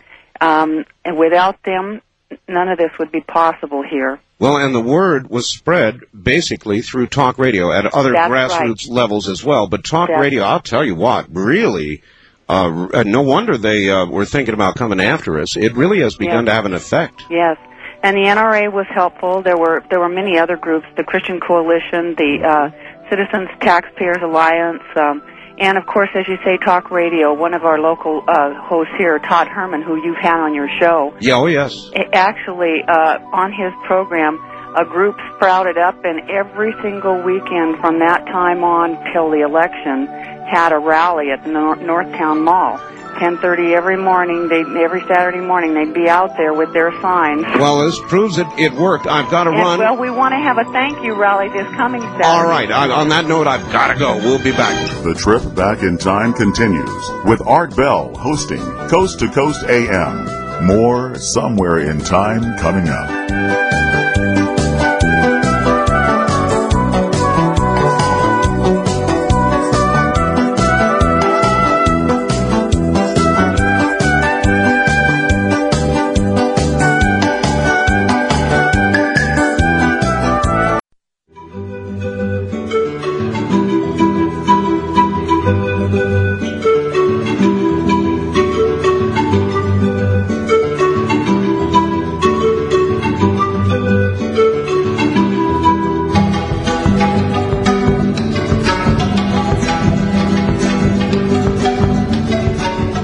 Listening to Art Bell, Somewhere in Time. Tonight featuring Coast to Coast AM from November 10th, 1994. Good morning, everybody, and welcome in those of you who just join us at this hour. It's been a good couple of first hours. Great, actually. We're discussing a great variety of things, and I'll just give you a tiny, brief recap. Proposition 187. Oh, Proposition 187. People having rallies, getting arrested. It's in the courts. There's violence over it. I will simply kind of sum it up by saying, in my opinion, 187 is constitutional, will pass constitutional muster, and instead of the states having to individually do this, all the surrounding states of California, which are now getting ready to do it, it is not the several states' job. It is a job of the federal government. 187 should be tested in the courts. It will pass, in my opinion, and force the federal government to do what they ought to be doing. The border areas, immigration control, regulation, and law is the job of the federal government to do. And by God, they had better get to it, and that is the message of 187. And hopefully that will be what it will accomplish. We're talking about the president because of a number of things. A big NBC survey out showing, in fact, what occurred on Tuesday was a referendum on the Clinton administration. Squarely was. I mean, a survey after it, the people said yes, absolutely yes it was. A great majority of them say that. As a matter of fact, 56% of the people say the reason they elected Republicans to Congress is the pledge that Republicans took to cut taxes, cut welfare payments. 55% of the people think Congress ought to make policy. Only 30% of the people want President Clinton to make policy. It is a terrible, terrible survey for the president. As for the president, he's now off out of the country, about to take off out of the country to Asia, following the election, which, according to NBC, brought him, quote, such despair, end quote. As a matter of fact, in the latest poll, Bill Clinton would lose to Bob Dole if the election were held today, 45% to 39%. Andrew Kohut of the Times Mirror Center said, quote, this means the public didn't like his performance in the first 2 years. It means they feel Washington needs a very big shakeup, end quote. But the president spent yesterday, after originally saying, well, I've got the message. I can see what it is the people want. Yesterday, in a Fidel Castro-like, long, rambling defense of his agenda, he virtually said, wrong. He said, quote, I do believe we're moving in the right direction. And after saying he got the message, he proceeded to say he's going to continue with his agenda. And so then obviously he doesn't get it. Somebody called me up about an hour and 15 minutes ago, said, well, then maybe he ought to be asked to resign. Well, we don't, of course, have votes of confidence, or no confidence in this country, but maybe he ought to be asked to resign. Then the subject of lame duck came up. And I simply asked, where did the expression lame duck come from? And I think somebody who just sent me a fax may have figured it out. Art, lame duck. A lame duck with only one good foot would swim round and round in circles, getting nowhere fast. But haven't our lame duck Congress and lame duck president been doing just that for the last 2 years? Celebrate the mandate. That's from Kogo Land. Volunteer work. 1/3 of all the high schools in America have mandatory volunteer work. And there are now students suing, trying to say they're not going to do it. 17-year-old Daniel may not graduate because he is refusing to do it. His attorney says, look, this mandated volunteerism violates the 13th Amendment, a ban on slavery. The school defends required volunteerism, which is a stupid term, by saying, quote, we are teaching citizenship in an activist way. And I agree, it is a great program, but you really can't have something called, can you, required volunteerism? You can't really call it anything else because it is community service. And you're not being paid for it. So it is mandatory volunteerism. Are you for it or against it? So we'll talk about that a little bit. Just all kinds of things on the table. Tomorrow morning we're going to have a very, very interesting guest, tomorrow evening actually, who will talk about the new diseases. And I'm really looking forward to that program. That will begin at 11 o'clock Pacific time. So find a way to hear the first hour of the program if you can tomorrow night. So as a result, we're kind of treating this as a Friday night, Saturday morning. Anyway, a lot of you are off, I know, later today. And so in a lot of ways, more than one, it is like a Friday night, Saturday morning. On the wild card line, you're on the air. Yes, I wanted to give you, this is the godmother from Kansas City, Missouri, KCMO. Well, howdy. I wanted to give you the description of a lame duck. Well, was that faxer about right? No, well, No. It could be, but this is from the American Heritage Dictionary. All right. It's an elected official that has failed to win an election before the next person takes over. Well, yes, I know that. I was wondering the original meaning of lame duck. I mean, surely it comes from something that associates itself with a duck. Mm-hmm. I understand its present contemporary political meaning. I understand. And I wanted to ask you if your face was sore from grinning and laughing Wednesday. My face is sore from 4 shots into my gum yesterday. Uh-oh. Oh, man. I tell you, the root canal was bad enough. But it is not what's hurting right now. What's hurting are the 4 impact areas. I also wanted to, I couldn't get in to give you a headline, but I had a description for Clinton after the election. Oh, okay. Cat on a hot tin roof. Cat on a... All right, thank you very much. Okay. You take care. Cat on a hot tin roof. I'm sorry that it's going to go this way. If it is, and if it's not going to be cooperation, conciliation, then it's going to have to be gridlock, and it's not going to be a pretty thing. The Congress is not going to do anything the President wants to do, and the President is not going to do anything Congress wants to do. He's going to veto bills sent to him that don't fit into his agenda, and he's probably going to have a hard time trying to get his agenda even written into legislation. So then it'll be gridlock, and it is too bad. It must be that way, but if that's the way it must be, that certainly beats proceeding with the Clinton agenda that he apparently refuses to give in on. Toll-free line, you're on the air. Good morning. Good morning, Art. Where are you calling from, sir? I'm calling from Queen Creek, Arizona. Okay, well, this line is held for people east of the Rockies, sir, for about another 45 minutes. Well, okay. Thank you. Thank you very much. And so you can call in at that time on this line or use one of the other numbers. We do that so the people back east who have a much harder time dialing through can make it through. On the toll-free line, you're on the air. Good morning. Hello, Art. Calling from Mississippi. Yes, sir.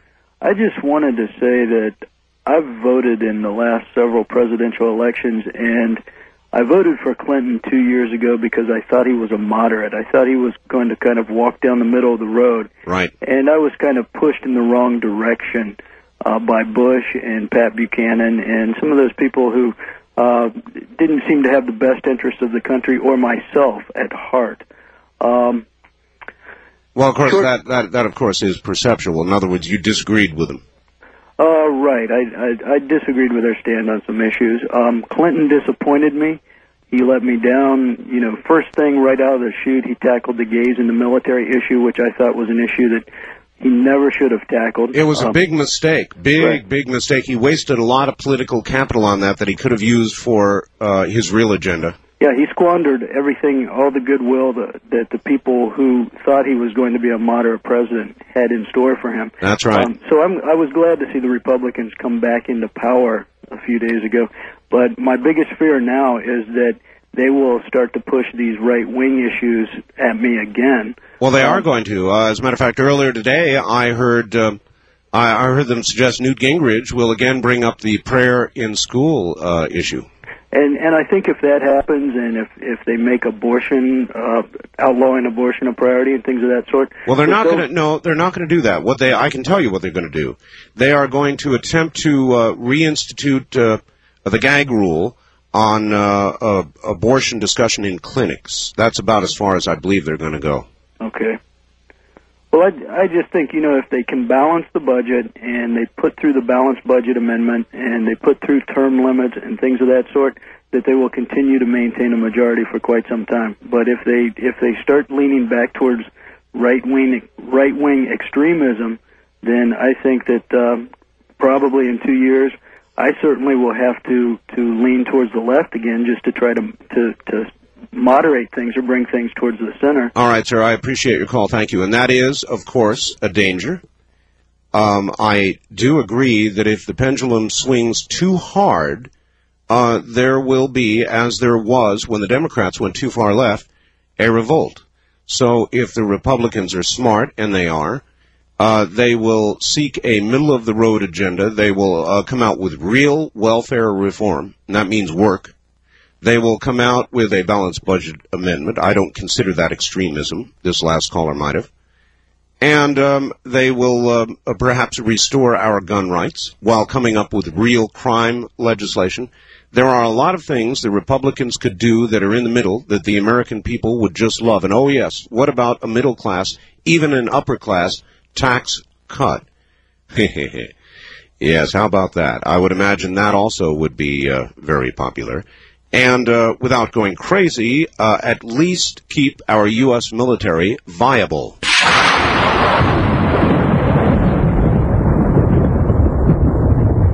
You're listening to Art Bell, Somewhere in Time. Tonight featuring Coast to Coast AM from November 10th, 1994.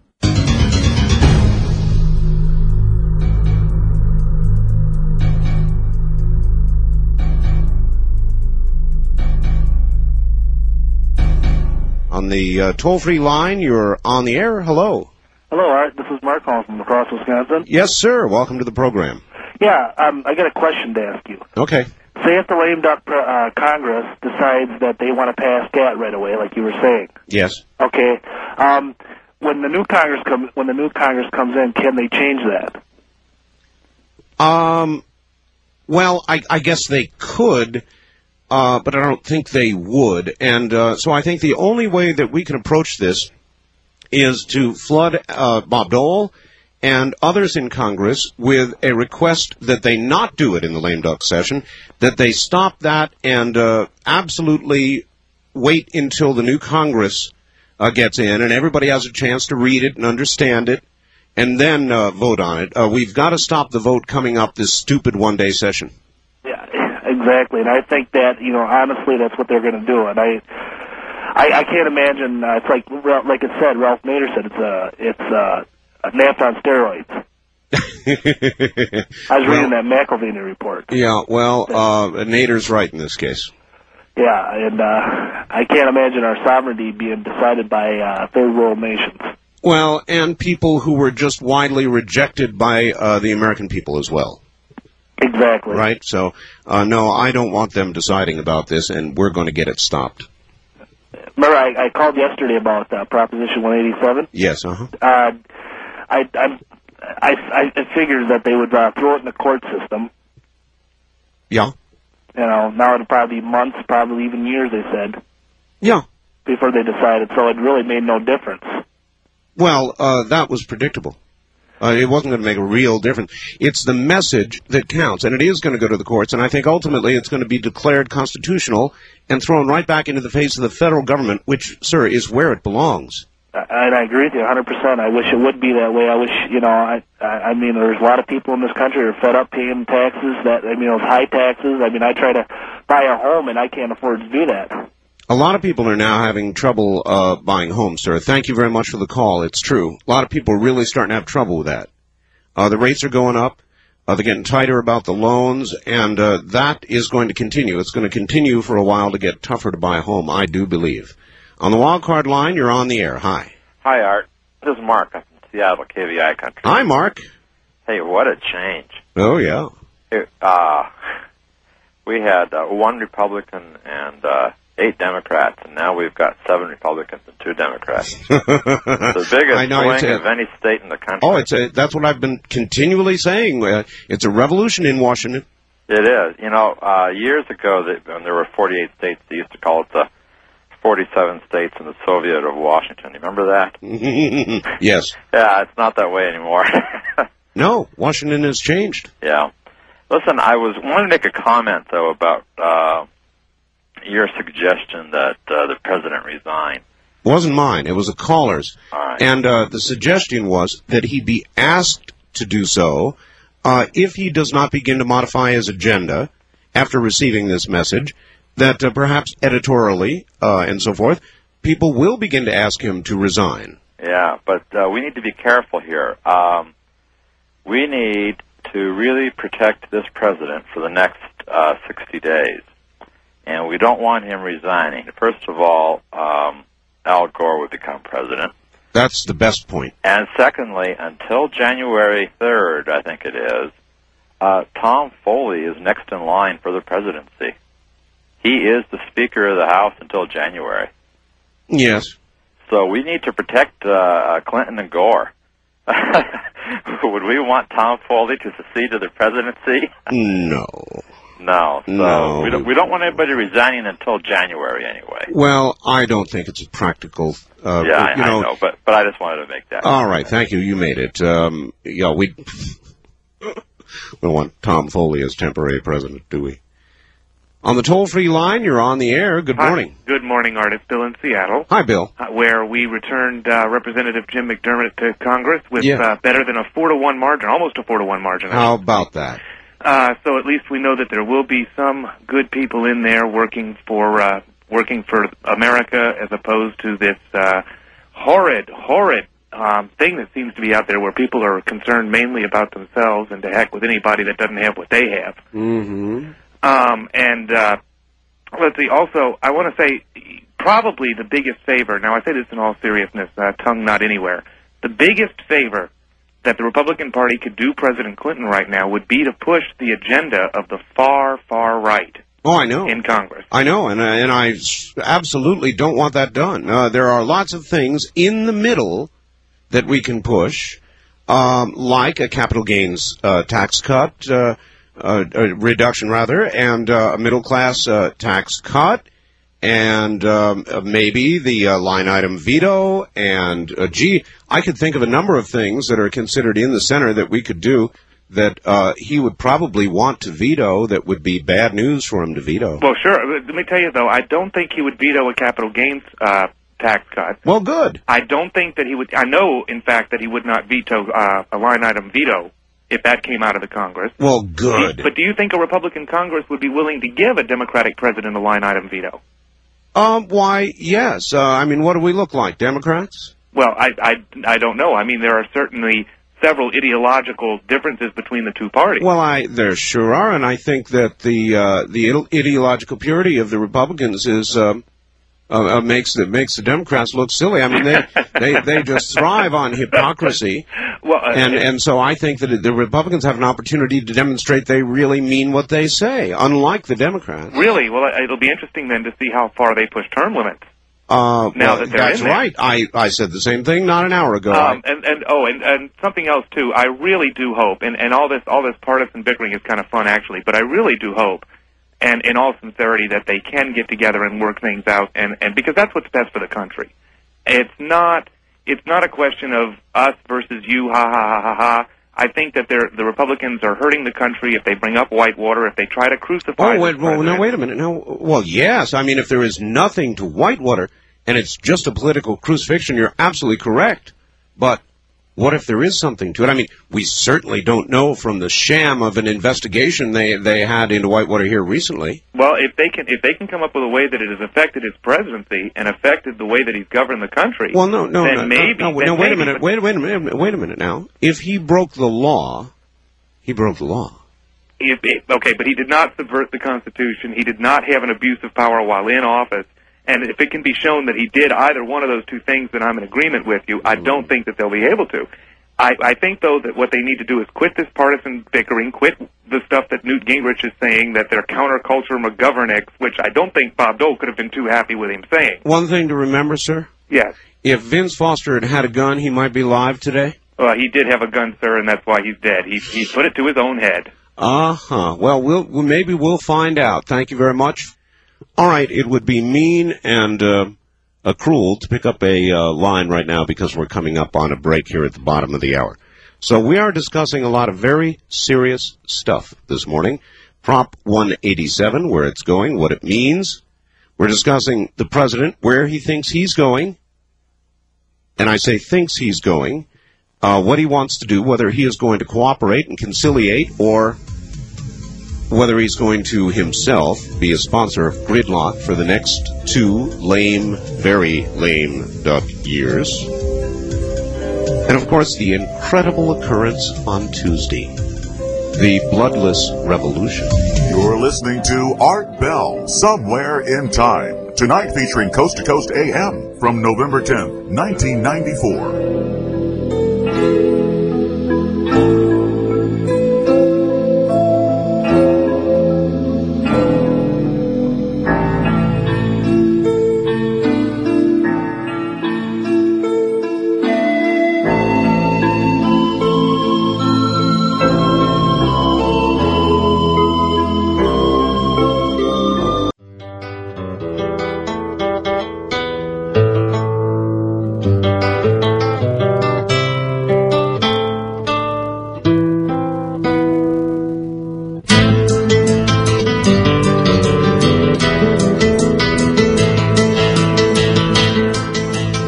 Networks presents Art Bell, Somewhere in Time. Tonight featuring Coast to Coast AM from November 10th, 1994. It is, and it's good to be here this morning after my bout with the dentist yesterday. Nice as she is, man, she took 4 shots at me to get me numb.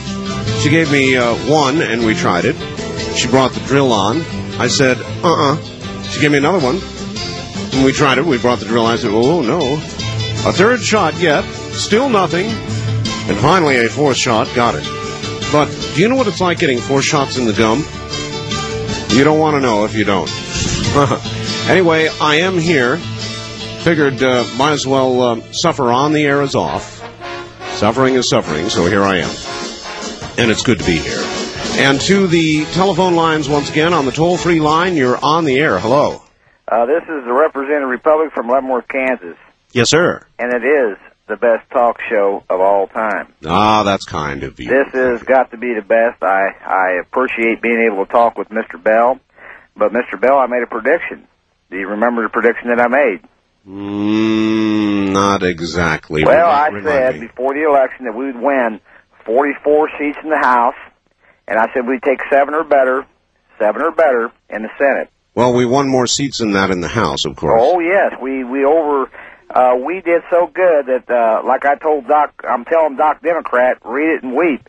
But we took over. We did it. And I'll tell you what, I think the American people finally got awake. And the reason why they woke up is because of Mr. Clinton. I have him to thank for that. It really is true. It is an absolute, honest to God truth. But we had to have a president like this in order to get the people out there awake and saying, hey, enough is enough. Well, it worked. It absolutely worked. I am so elated. It's unbelievable. The question is where we go from here. You see, it may, of necessity, mean gridlock. The president looks as though he's going to proceed with his agenda, even though he said, even though he said, I understand the message that's been sent to me. Obviously, he doesn't. I tried to get through Tuesday night. I know that Doc got through, and I was amazed at the way he presented himself. But he had to humble himself, because after all, it's about time the pendulum swung the other way. I did not hear any humble pie eating there at all. Well, you know what I'm saying. You got to understand one thing. One thing for sure, the Republicans are going to do a number, and what I'm looking forward to is the Watergate hearings, and I know that D'Amato is going to do something about that. Well, sir, the Watergate hearings occurred back in the Nixon administration. Well, not Watergate. I'm talking about White Watergate. Oh, there you go. There you go. Well, it's just that I'm so excited that it's just unbelievable. I cannot believe that we just won as big as we did. Well, we did. Thank you. Contain yourself, though. What we have won does entail a big responsibility. In other words, we've got to come through. And that may be difficult to do if we get an obstinate, veto-wielding president. If that's what we have on our hands, it's going to be very difficult to come through. And he can endeavor to do to Congress what essentially was just done to him. I don't think it's going to work, but I think he may try, and that is to stop things by vetoing them, giving the appearance of gridlock, and then blaming Congress. May be hard for him to do, but I believe he may try. If his intent is to proceed with his agenda, he's going to try. And don't underestimate this man. Though down, he may not be out, even though it looks like he's out, even though it looks like he's a duck swimming in circles. He's come back from the dead before. He has a propensity for doing that. And so I'm not taking anything for granted, nor should you. On the toll-free line, you're on the air. Hi. Mr. Bell. Where are you calling from? From Arkansas. Arkansas, okay. I heard Mr. Clinton say that he's going to do everything in his power to continue on like he's been going. That's correct. Now, I wonder if you've heard this. I heard Rush Limbaugh talking about this the other day. On your $20 bills, 19 and 91 sequence, there is down in the lower right-hand corner a little international code. It's between the layers. And he said that they took one apart and found that if you go on a plane with money and you've got one of those bills in your pocket, they can run you through the scanner and find out exactly how much money you're taking out of the country. Had you heard that? No, but I have heard there's a new currency about to dawn, and I wouldn't be surprised, but that they might have that ability with this new currency. We don't know what the makeup of it is yet. Well, that's the currency that we now have. Yeah, I don't. Well, if you've got one, just look at it and see. It's a little international code down in the lower right-hand corner. Well, I'll save up and take a look. Sorry, I had not heard that. From Arkansas. I got a pretty neat letter from Arkansas yesterday, and I meant to bring that out here. I think I've got it in the other room. I'll go and fetch it here in the next break. But it is a pretty neat letter from somebody in Arkansas who was absolutely amazed that nobody ever bothered to ask him or anybody else seemingly in Arkansas about Bill Clinton before we took him on nationally. You're on the air, Coast to Coast AM with Art Bell. Where are you calling from, please? Hi, this is Richard from Portland. Hello, Richard. Yes, sir. The lady was talking about, from Arkansas, was talking about they were able to count your money when you go through the airport. Yes, Okay, there's a report called the Life Report. It comes out once a month. He's been on this theme for quite a while. Anyway, the new bills are all coated with magnetic ink like the checks are. Really? Have you seen the new bills? I've never been able to talk to anybody who's seen them. No, he mentions them in his report that he's seen them. He's gone to the Federal Reserve Bank and got some copies, and they've run them through reading machines like they do for bank checks or magnetic readers. Yes, uh-huh. And well, we are having, a very large problem with forgery of $100 bills. This is a story they've been keeping kind of under wraps. It's leaked out a couple of times, but in the Bekaa Valley of Lebanon, southern Lebanon, they are, and perhaps in Iran as well, it's thought, knocking out high-quality forgeries of $100 bills. So we're going to have to do something. Yeah, that's what he mentions too. But then he and Ron Paul is another former congressman from Texas that puts out a report too, and he's been on that team for a long time. When he was in Congress, he was on the committee that had to do with the banking committee about the money, and there were plans for new money. Yes, well, there are plans for new money. Thank you. The new money is going to be in two forms, the way I understand it. One bill that you would use inside the country, and another bill that you would use outside the country. And when you travel outside the country, you would be required to exchange your money. And there may be red money and blue money. The blue money would be used outside, the red money inside. I don't know if all of that is true. I just know that that's what they're talking about, and I've got it on pretty good word that that's what it's going to be. On the toll-free line, you're on the air. Good morning. Good morning, Art. Dennis from Raleigh, WEEB. Raleigh, North Carolina. Hi, Dennis. Yes, sir. I think even though the president may wield his veto pen, I think there are probably enough frightened Democratic congressmen who saw the massacre that occurred the other night. They're going to think twice before they hit the campaign trail again and saying, and vote for me because I oppose these stupid Republicans. Yeah, well, that's right. I mean, in some districts, it'll still sell. Some of the urban districts and so forth about, they're cutting away all our good federal programs and so on and so on. But I think this past election put a real scare in a lot of Democratic congressmen. The Senate has a majority. I mean, the Republicans have majorities in both houses, and I think if it takes an override, I suspect the Republicans may have the frightened votes on the Democratic side to do it. Well, it could be, but traditionally vetoes are very hard to override, and he could make it very difficult. Now, the one thing we do have, of course, are the committee ships. We have the head. We're going to head these committees. For example, your Jesse Helms there is going to head foreign relations.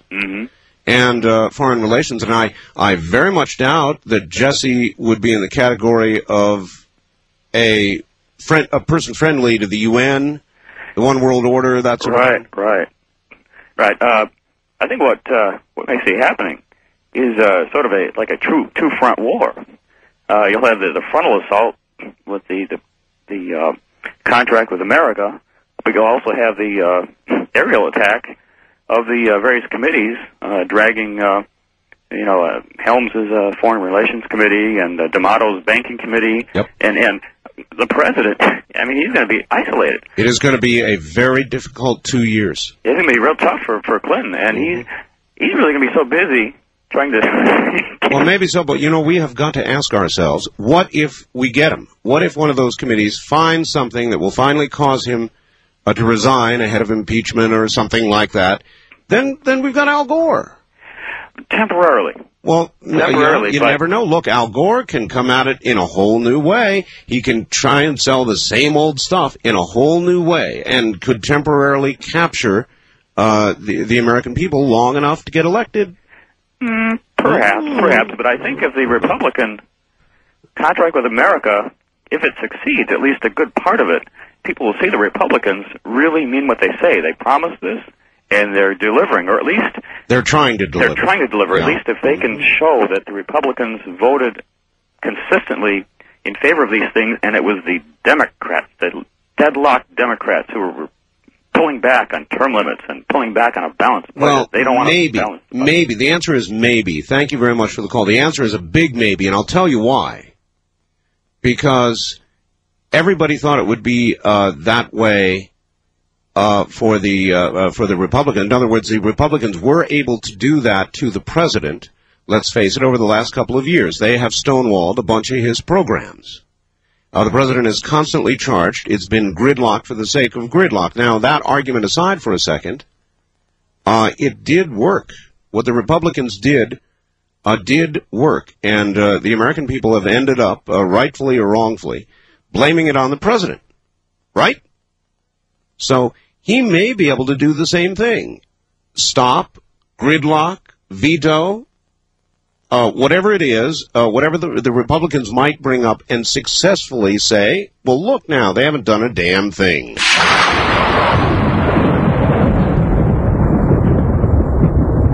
You're listening to Art Bell, Somewhere in Time. Tonight featuring Coast to Coast AM from November 10th, 1994.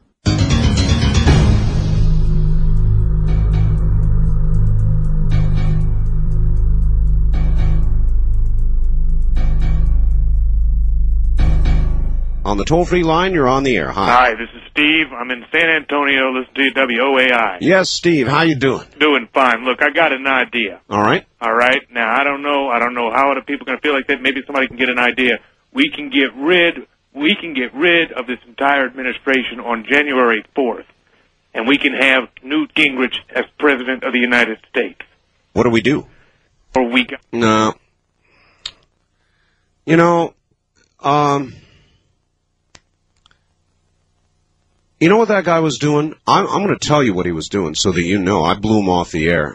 He was talking about assassination. You're a fool, sir. You're a damn fool. I don't know what's the matter with you, but that's no way to get rid of a president. And then he was talking about the vice president as well. You, sir, are a damn fool. And you don't understand what this country is about. You don't understand what just happened on Tuesday. And what you're going to get, sir, is the end of America as you know it. Maybe that's what you want. Well, I'm not putting that kind of thing on the air. I'm not putting you on the air. Don't call me anymore. You call somebody else's program. Not here, not with that kind of crap. On the first-time caller line, you're on the air. Yes, good morning, Art. Good morning to you. About asking Clinton to resign, I don't think we should. After all, if he has any wind under his sails now, it'd have to be from the Republicans, wouldn't it? Huh. And that's a good way to test the Republicans. And I wouldn't want Gore, and I really didn't. Gingrich, didn't he throw 40 votes towards the crime bill when it passed? Yes, and for that I shall not easily or soon forgive him, but he is going to be the new Speaker of the House. I know, but I wouldn't want him as president. I think he's wasting his time. As far as running for president in '96, there's too many people to remember. You know, and it wasn't the Republicans that threw Mike Steinar out in Oklahoma. It was the Democrats. Well, it's everybody that's been angry at the Democrats, even the Democrats. That's right. That's what I'm saying. The Democrats are just as angry as the Republicans. The Republicans didn't do what happened Tuesday by themselves. Well, yeah, but there is one thing, though. You're absolutely correct. They did not. But, ma'am, the people swept out of office were Democrats, not Republicans. Now, well, I know. Mike Steinar was a Democrat, too, and the Democrats were the ones threw him out. He was thrown out in the primary. And everybody threw McCurdy out. I'm a Republican. Don't get the idea. What you're documenting for me is absolutely correct. The country, the entire country, not just Republicans, but the whole country has moved to the right. That's right. They're angry, and they're not going to put up with any more of this. And I don't care if Clinton vetoes everything comes to him. I just assume they didn't do anything else in Washington. They need to undo a bunch of things. Well, yes, but you see, that's what the Republicans may indeed do, so don't hope for vetoes, because what they send him will be a lot of undoing legislation, less government, not more, less tax, not more, that sort of thing, man. Let's hope so. Yeah. And I really don't know. I hope they get term limits, because I'd like to see all of those, such as Kennedy, Henry Gonzalez, even Dole, Gingrich, all of them. I'd like to see them all go because there's a lot of young blood. You bet, and they're good. And I've watched them, Democrat and Republican. All right. Well, thank you very much. I think that term limits are in our future. In a way, you could say that Tuesday argues against term limits because look what was done. Everybody thought, well, we can't toss them out, but by God, we did, didn't we? I think, nevertheless, term limits, that the Republicans now are locked into term limits. It's kind of a... It's kind of a hard place to be because now you've got a majority in Congress, and we'll just have to see if the people who showed all that conviction with regard to term limits continue to show that conviction now that they have the majority. It'll be interesting. First-time caller line, you're on the air. Hi, Art. This is Pat from Boise, Idaho. Oh, good morning, Pat. How are you? Fine. That'd be KIDO in Boise. You betcha. Just have a little thing to run up the poll and see if anybody salutes it. Okay. I'm a real cynic when it comes to politics and politicians, and I tend to think that sometimes we trade one set of thieves for another set of thieves. And I just heard something tonight that I hadn't realized before. One of the big porkers in Washington is Byrd from West Virginia. Oh, he's about the biggest, actually. Yes, and another one is the guy from Pennsylvania, and I can't remember his name, who built the big fancy railroad museum. No, that doesn't come to mind. Well, he used government money, millions and millions and millions of dollars, to build a railroad museum. In Wilkes-Barre or Scranton, somewhere in the coal country in Pennsylvania. Yep. Byrd was the head of the Appropriations Committee. He has now gotten kicked out, and guess who's replacing him? Who's replacing him? The other porker, the guy from Pennsylvania. Yeah, well... So, yeah, there's going to be some everybody's got to keep an eye out for this guy because he will probably do the same thing that Byrd has done. Probably. Good point, man. All right, thank you very much for the call. Good point. Of course, you've got to watch. But still, there's a very great deal of hope. Because remember, the Democrats have had the power now in the House for about 40 years. 40 years. So there's bound to be a good change. Yes, of course, given enough time, the Republicans would eventually fall into the exact same trap that the Democrats have been in. But finally, we've made our move. And there is a change, a big change in the wind. So have hope. On the toll-free line, you're on the air. Good morning. Hello, Art. Yes. It's Larry from Omaha. Hi, Larry. Hi, how's Omaha, Nebraska? Yeah, I tell you what, no matter how the election went, yes, I'm still doing what I always have been doing, stocking up food and ammo.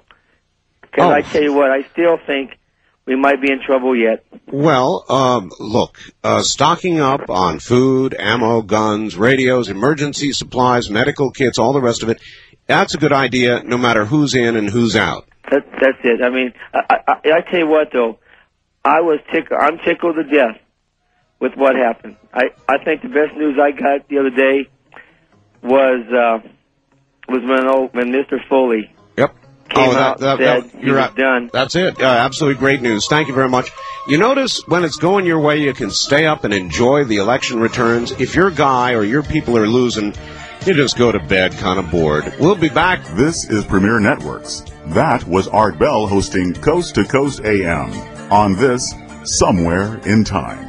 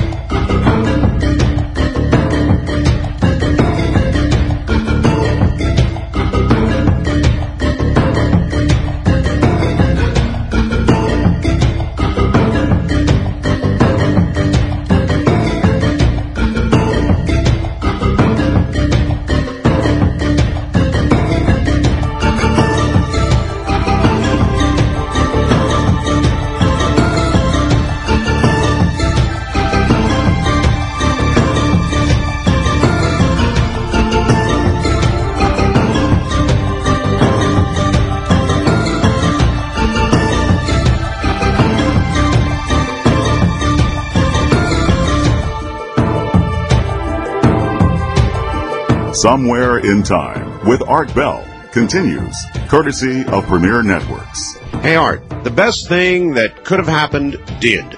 Bill Clinton was elected to the presidency. Was this planned all along by the Republicans so as to get control of the House and Senate? If so, this will go down into political history as a new strategy. Way to go. We've got it going our way now. Doug in Portland, Oregon. Thank you, Doug. Well, I never thought of it that way. I suppose we could claim it as a great strategy, but I don't think that it was. And if it was a strategic couple of years of great suffering. On the toll-free line, you're on the air. Hi. Hello, Art. Hello. Yeah, this is Larry calling from Fairbanks, Alaska. Hi, Larry. Turn your radio off, Larry. Yeah, I was going to mention to you concerning this money with the metal strips in it. Oh, yes. Uh-huh. Why doesn't somebody just call the Bureau of Engraving, I think they're a branch of the Treasury, and just get the straight scoop? That's a good idea. I'm all for that. That was pretty much the only point I wanted to make. Okay. When you get hold of them, let us know what they say. Call you back about it? Yeah. And the other thing I was wanting to know is, you had somebody call up earlier, and they were saying that most Americans are for gun control, assault weapon bans. Did I understand right? Yeah, that's right. Mm-hmm. Well, have somebody call you up if they're from any part of the country where a ban has been put to a popular vote, and if it's passed. Because it's my understanding that anytime any of these measures have been put to a popular vote, they get defeated. That's a natural fact. Thank you. And there was just another recent case of it that we heard about this morning. I mean, they have been voted down. When there is a vote on it, then it's voted down. That's right. Well, there's been a lot of popular selling going on, frankly, about assault weapons. And I think that in surveys, Americans do respond that assault weapons ought to be banned or this or that. It's because they have been psychologically battered about the head and shoulders until they're politically correct on guns. And it's, oh no, assault weapons, oh my God. You know, and there is a lot of that reaction out there, and that tells you why we get the polls we do. But when it comes down to gun bans, Americans aren't going for it. Toll-free line, you're on the air. Good morning. Well, good morning, Art. This is Barb in Bellevue. Hello, Barb. Let's talk about Gap. All right. Has anybody seen this article in the Wall Street Journal that Clinton intends to pull out of Gap the minute it is passed? No. Would you like me to send the article to you? I'd love that, yes. Be glad to do it. All right, Barb, I'll look for it. Create all kinds of trade disputes. Oh, Rush Limbaugh made me smile 2 nights ago. He said, when Rostenkowski leaves and cleans out his desk, someone needs to remind him to be sure to pick up his stamps. Thanks for the call, Barb. Yeah, you know, he was involved in the postal allegations of scandal and all that, which is yet to be unwound. Maybe it will now properly unwind, along with a lot of other investigations. Nobody's calling for a witch hunt. But I'll tell you something, that investigation of Whitewater was a flat sham. It was an absolute sham. They could only go into, 4 or 5% of the allegations about Whitewater. It was a sham. A Democrat sham, and they controlled it. And now there's going to be a real investigation, and by God, there ought to be.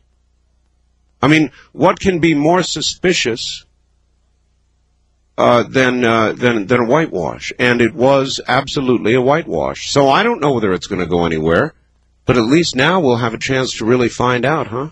Thank you, Al D'Amato. Wildcard line, you're on the air. Hi, Art. Roger from Spokane. Hello, Roger. Yeah, I had 2 things. One of them is, what do you bet that this Supreme Court case that they're making for down in California, what do you bet the taxpayers get stuck with the bill? What do you bet? I mean, who's going to pay for it? The illegals? Who's going to pay for what? For taking this case to court, taking the constitutionality of the... Well, whenever there's a constitutional question, the Supreme Court considers something, Roger, we always pay. Oh, well, Well, that's what I wondered whether it was. But I mean, that's small potatoes, Roger. The illegal alien problem is what, $3 or $4 billion big. So, oh, right. I would say we could spend a few dollars trying to get it turned around. What do you think? Well, yes, I agree with that. Oh, just good. As long as we put a lot of money into it to try to get it to hold up.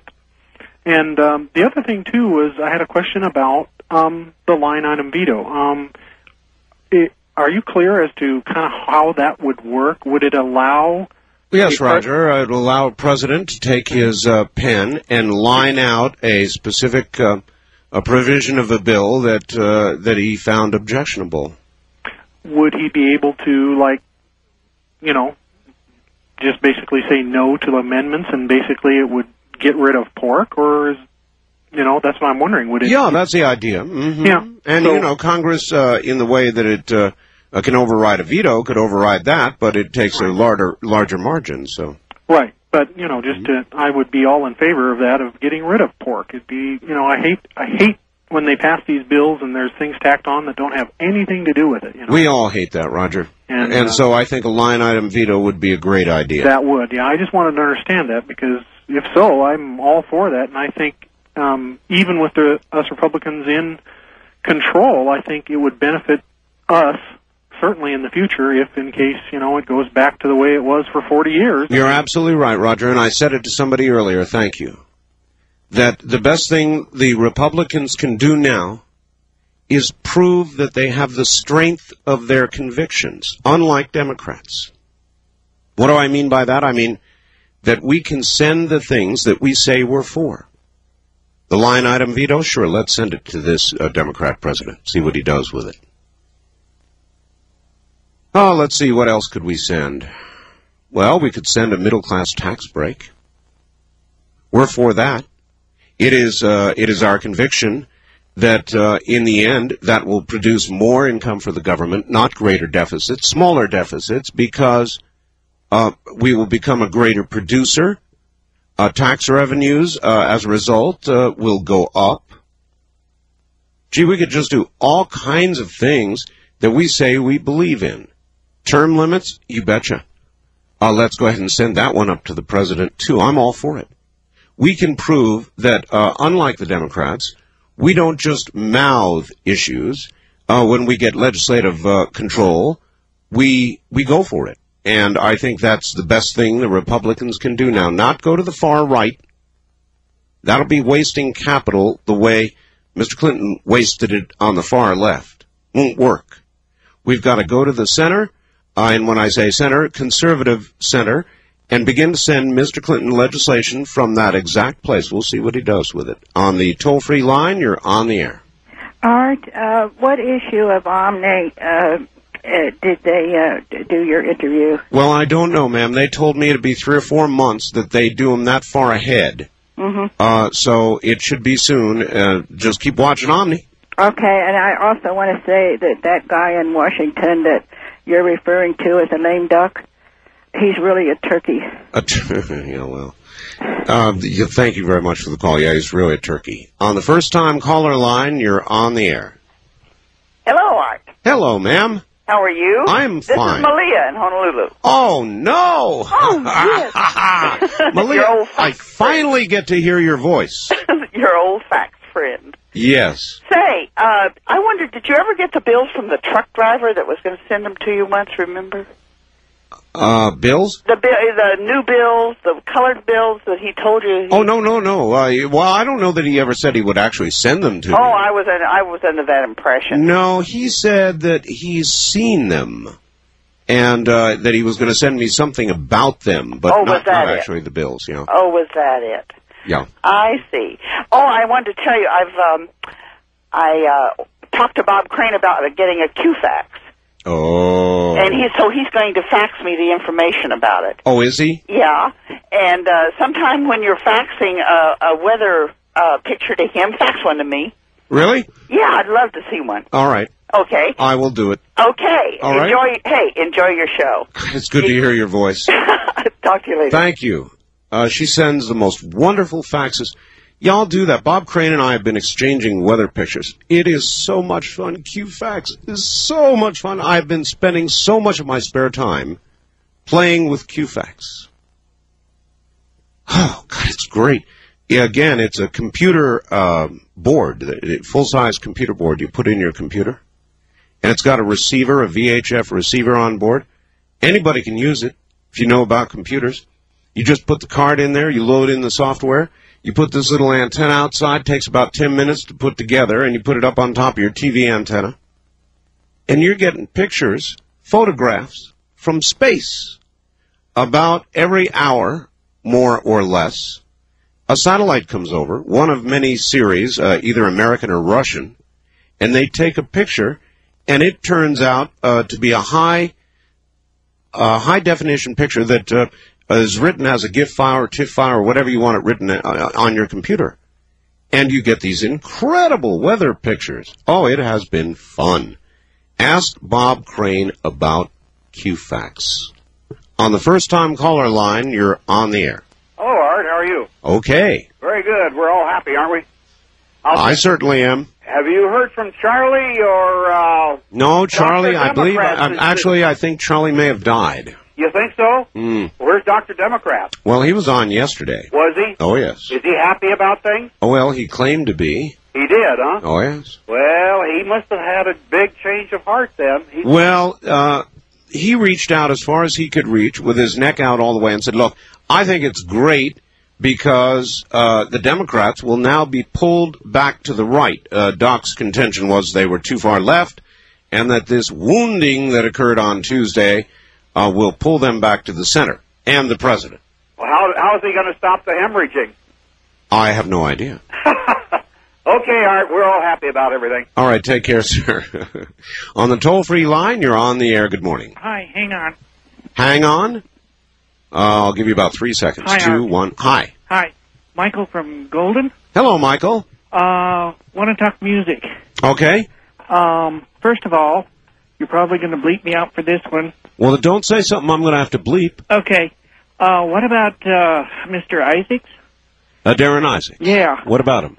I haven't heard him for advertising for a while. That's absolutely correct. We advertised for quite a long time, and just didn't work out, huh? What are you talking about? He sold thousands. No, he sold thousands of CDs. Uh-huh. It worked out great. For him? Yes. Oh, yes. Okay. Number 2. What is your incidental music? You know, the one that sounds like the pipe organ? No, I'm sorry, I don't. The do-do-do-do-do-do-do-do-do-do-do. You don't know? Well, that was fairly good, and I sort of recognize it, but I can't put an immediate... most of it is Cusco. Most of what I use is a group called Cusco. Cusco? Yeah, C-U-S-C-O, and they're a German group. Oh, really? Yes. Okay. And do you have a... is there an album out? Oh, there are about 4. Mm-hmm. And, okay, so... So you go to a record store and ask for Cusco, and they'll tell you about the albums. Okay, because I bought Midnight Express. Oh, yes. Uh-huh. And I didn't find the one I wanted. Oh, what do you mean? The songs that I wanted. Well, there's only one song, sir, on Midnight Express, yeah, and that's my main theme. Oh, is it? Yeah. The chase theme, the chase music. Well, the music I play every night at 11 o'clock when I come on the air. Okay. I guess that's it then. All right, sir. Thank you very much for the call. Have a good morning. On the wild card line, you're on the air. Good morning. Hello. How are you, Art? I'm very well, sir. This is Dave from St. Louis on KSD. Very good. So what do you think is going to happen? That's like Dan Rather talking about NBC. I know, it's horrible. We have 2 stations in town to listen to. In the nighttime, it's your station. Well, I know, but there's only one worth listening to. Well, during the daytime, they have several. Well, that's many. That's the daytime. Oh, I see. So at night, when I'm working the midnight watch here, I listen to you and Roger Fredenberg, and during the day watch, I listen to Rush. Oh, there you go. Try to explain to somebody you have to listen to those guys to mediate what you get from the liberal, biased, left-leaning communist media in this country. Remember, sir, don't be afraid to say what you feel. Oh, I'm never afraid to say anything about the media. I sense that. Since 1968, I've despised them as low-life, cowardly, lying scum, and that's the best I think of them. But otherwise, they're a pretty good group, man. Yeah, I wouldn't want anybody I know married to one of them, but other than that, one of the interesting things here is one of the Democratic women that lost on the Tuesday night election was absolutely livid because she lost to a Republican. Yeah, that's exactly what it said in the paper. She was livid for losing to a Republican because, after all, she was the better candidate. I see. And I think that's the attitude, this elitist, self-serving, self-centered attitude that most of these Democrats have. Unfortunately, we couldn't get rid of that bozo Gephardt and the equally obnoxious Bill Clay. Even in the races where incumbent Democrat annoying incumbents went back, the races were much closer. Oh, yeah. The message is, believe me, unmistakable, absolutely unmistakable with what we did do and what we almost did. I know they've got the message. Well, the funny thing here is that Bill Clay headed the Postal Committee, the Postal Service Oversight Committee, and last year a company that a relative of his has an interest in bought a building for $4 million and 2 hours later sold the Postal Service for $12 million. And allegedly for expansion of the Postal Service, then they put another couple of $1 million in through shell companies rehabbing the place, and then in yesterday morning's paper, the Postal Service is now selling the building, and they anticipate a $10 million loss in the sale of the building after it's been refurbished. So, in other words, you get them coming and going. Yeah, and now you try to understand why 29-cent stamp, and you still can't get mail delivered in less than 24 days. Yeah, well, fax is coming on strong, sir. Okie doke. Thanks for the call.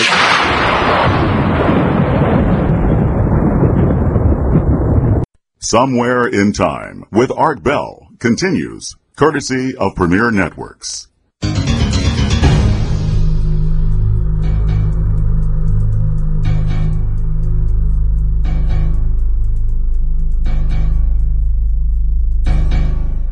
On the wildcard line, you're on the air. Good morning. Hello, Mr. Bell. Thanks for taking my call. I'm Bob from Cathedral City. Cathedral City? Where's that, Bob? The lower desert next to Palm Springs. Oh, okay.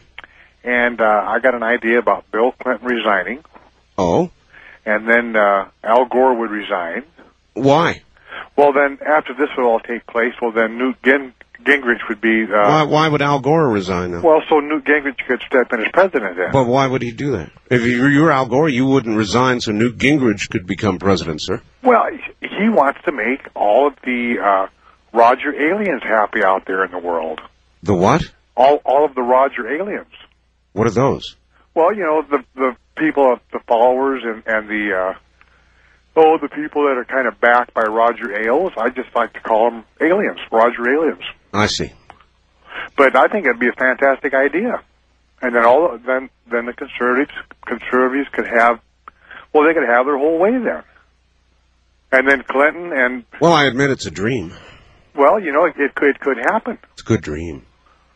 No, it couldn't happen and wouldn't happen, but it's a good dream. You don't think Al Gore would resign if Bill Clinton did? No. If you were the vice president, the president resigned, would you resign so somebody from the other party could take over? Hell no. In a minute. No, you wouldn't. In a minute. Let them do it. Let them have their way. Sure. I mean, why not? It's going to be just a total stalemate anyway, so why not do it that way? I would imagine that any Republican would think that would be great. However, it's Dreamsville. Thank you very much for the call. And I realize that you have your tongue so far into your cheek that you're in danger of choking to death there, sir. Don't try and swallow like that. Damage yourself. That's a good dream. But I realize how facetiously you were presenting it. No, it's not going to happen. Not going to happen. Not in this lifetime, anyway. Not in this dimension. Well, okay, we're just about down at the bottom of the hour here. You know, that was obviously a Democrat. Very frustrated, very angry, and I think that's the way it's coming out. They're just going to get angry, and they're going to get facetious and bitter, and we're going to be hearing a lot of that. This election on Tuesday really just knocked the stuffing right out of a lot of them. And I guess we should be compassionate about that. This is Premier Networks. That was Art Bell hosting Coast to Coast AM on this Somewhere in Time.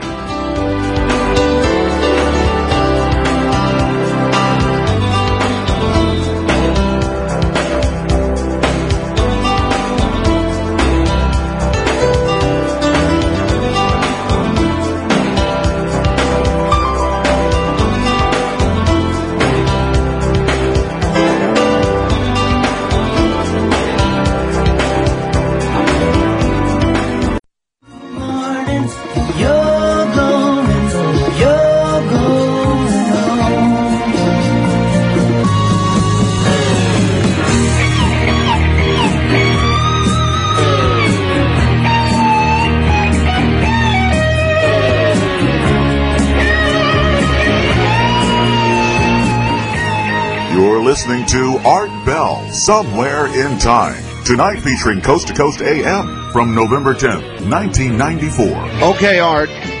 Your newfound support and admiration of Newt Gingrich is dangerous. What you forget is he's a member of the CFR, showed his colors when he released the votes for the crime bill.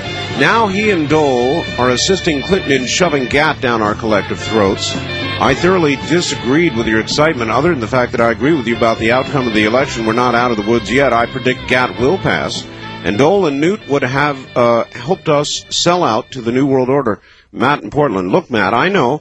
Don't mistake my joy over the election of Republicans, which I truly have lots of joy about that, Matt, with some newfound excitement about Gingrich. The only thing I said I enjoyed about Gingrich was that he throws verbal bombs. I've always liked that about Newt. And Bob Dornan's another one. He'll throw verbal bombs all day long. He's really good at it. I like that in a politician. You know, I like people who say what they think. I don't have a problem with that. Matt, don't confuse that with some newfound support based on my forgetting what Newt did with those votes for the crime bill. Gee, Matt, you're impressed too easily. I'm excited, but I remember all those things. And then this, Art, before I became your board op here in Washington, I worked in banking, and that metal strip in certain bills is simply an anti-counterfeit device. No great mystery. Your pal Chris. Yeah, Chris, that's what I thought too. It's an anti-counterfeiting measure. People, of course, want to attach all kinds of meaning to things like this, and they want to look for conspiracies. I'll tell you, Americans are very conspiracy-minded. We're very good at thinking about conspiracies and cooking them up, and that's all right. Occasionally there are real conspiracies out there, you know. On the wild card line, you're on the air. Good morning, Art. Hello. This is Don up here in KVI country. Hello, Don in KVI country. Gotta get this crane box down there. Yeah, you get that crane box turned off now, Don. I just did it. Good for you. I got 3 items for you. All right. Well, the first one is you're doing good work. Thank you. The second one is there's such a thing as short-term tactics, and then there's long-term strategies. That's right. And the Republicans would be well advised to take the contract with this 10 points and religiously go through each one. That's true. That's the first item. Third item. The 187 thing apparently passed 60 to 40. About 59, yeah. Or 50. And, but yet there's going to be, I guess, a recount between Feinstein and Huffington. That's true. It sounds to me like there's something fishy going on with the vote counting down there. Those two things just don't seem to correlate.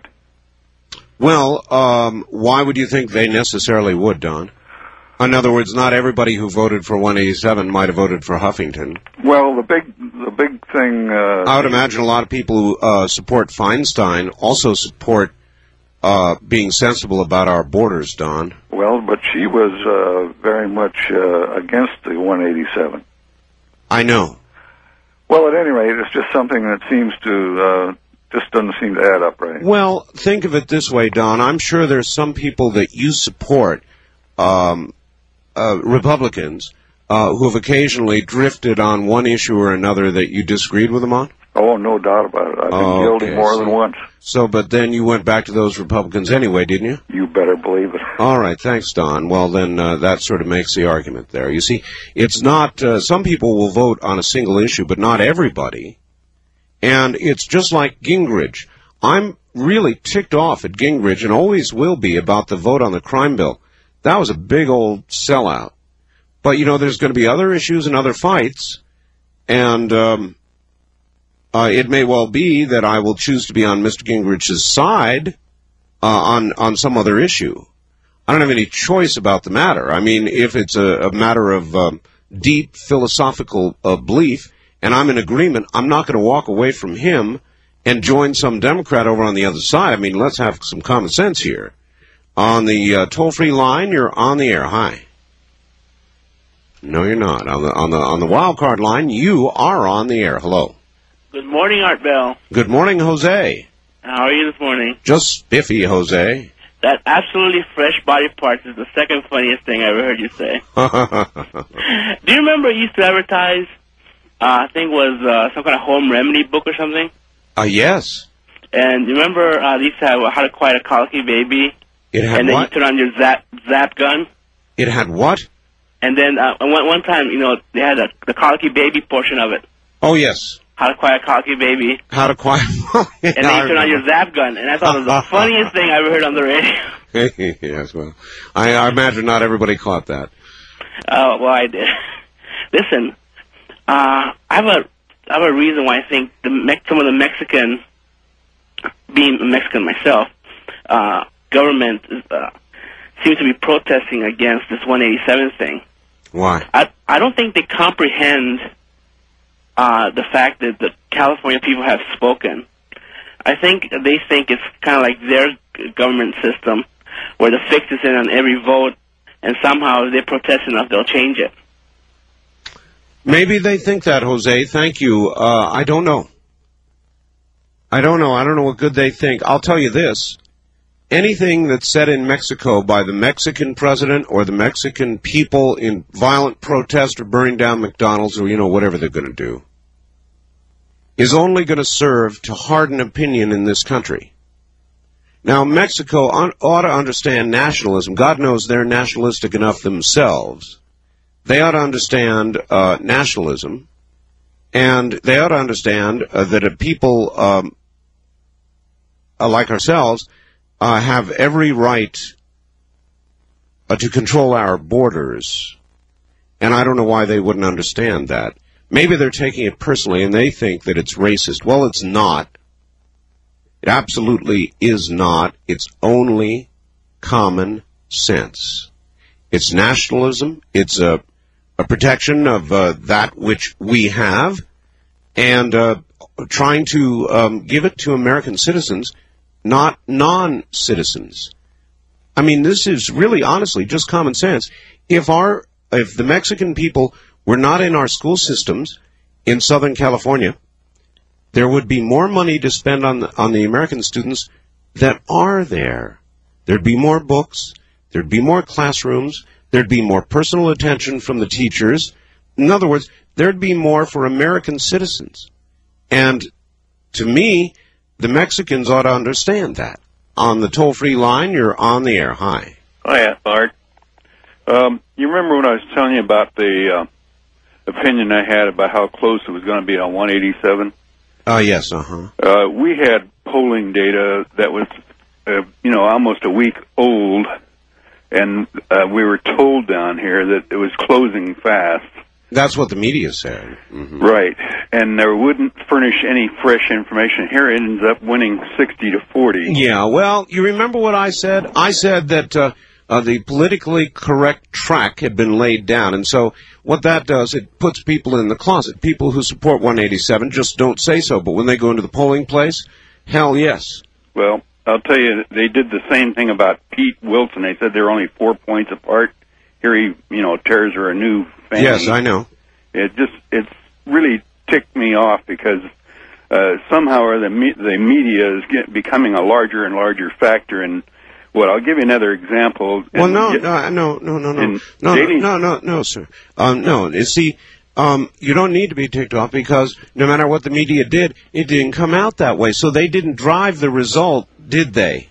Well, they? They didn't, but I'll tell you another example, though. 9 months ago, Barbara Boxer, who was drugged across the finish line by Dianne Feinstein in the previous election, just ducked out of sight. But we find out 9 months ago she fired an aide he'd been working for since she was in the Congress, and they wouldn't publish anything or file the arrest until after the election. All right, thank you. Well, look, I think you are, on the whole, wrong. In other words, I believe that the media may try to drive things in a certain direction, but in the end, we just finished proving that they really can't do it. That the American people really do have their own mind, believe it or not. On the wildcard line, you're on the air. Hi. Hello. Let me turn off the radio real quick. Please do that, yes. As soon as you get on the air, actually. All righty, Art. Okay. I'm sorry, but I think you gave your last name, and we don't allow anybody to give their last name on the air. No. This is Trent. Trent, okay. From KNZR Bakersfield. Okay, Trent, good. All righty, What's on your mind, Trent? I'm just glad 187 passed. Me too. That is, I think it'll stand up like you. Oh, yeah, it'll pass constitutional muster. Oh, there might be a little bit of problems with the higher-ups in education, but as far as teachers are concerned, I think teachers back it more than not. Well, who cares? Yeah, that's true, too. But I got a question for you. Okay. I bet my buddy up at the main gate a Big Mac on this, so come through for me, Art. Is the Federal Reserve private or government? It's aliens, sir. It's owned by the aliens. Oh, come on now. Well, look, everybody knows it's private. Of course. I just got myself a Big Mac. Thank you. All right. Well, enjoy your Big Mac. On the first-time caller line, you're on the air. Art? Yes. Yes. Oh, sorry. I just turned my radio down. I guess I got a time delay or so. This is Bob from Eagle River, Alaska. Hi, Bob. How you doing, Art? Fine. Great. Hey, I got a few things for you. First off, smoked salmon can't beat mine anyway. But another thing is on this dollar bill thing. Yeah, but see, we don't all live in Eagle River, Alaska. Yeah, that's true, Art. Not everybody's blessed like I am. On this dollar bill, where they can sense how much you got while you're going through. I don't think that's true. Well, I've heard something about that. Oh, me too, but, you hear that all the time. They can read exactly how much money you've got in your pocket. No, I don't believe they can. I'm willing to have it demonstrated to me that they could, but right now, as far as I know, that's a bunch of, scare stuff. Well, just think about this, Art. If the technology is there that they can do that, what would prevent anybody from detecting the credit cards that are in your wallet? It'd be the same thing, wouldn't it? To what end? Well, because you get the magnetic strips and whatnot. Yeah. Magnetic strips have got to be passed right in front of the scanner. Well, how would they do it with the currency? Well, I'm trying to tell you, I don't think they are. You're not hearing me. That's a bunch of baloney. Okay, well. All right. Hey, I had something else to say to you, but I forgot what it was. Hopefully, I'll get through to you again. All right. Well, hopefully you will. Thank you. No, I don't. I don't believe that is true. I know there's a lot of people out there saying it, but I don't believe that it's true. I don't believe they can detect it yet. I think that is a simple measure to prevent counterfeiting. And as far as the magnetic strip things are concerned, you've got to pass that right in front of a scanner. People, of course, want to believe the worst.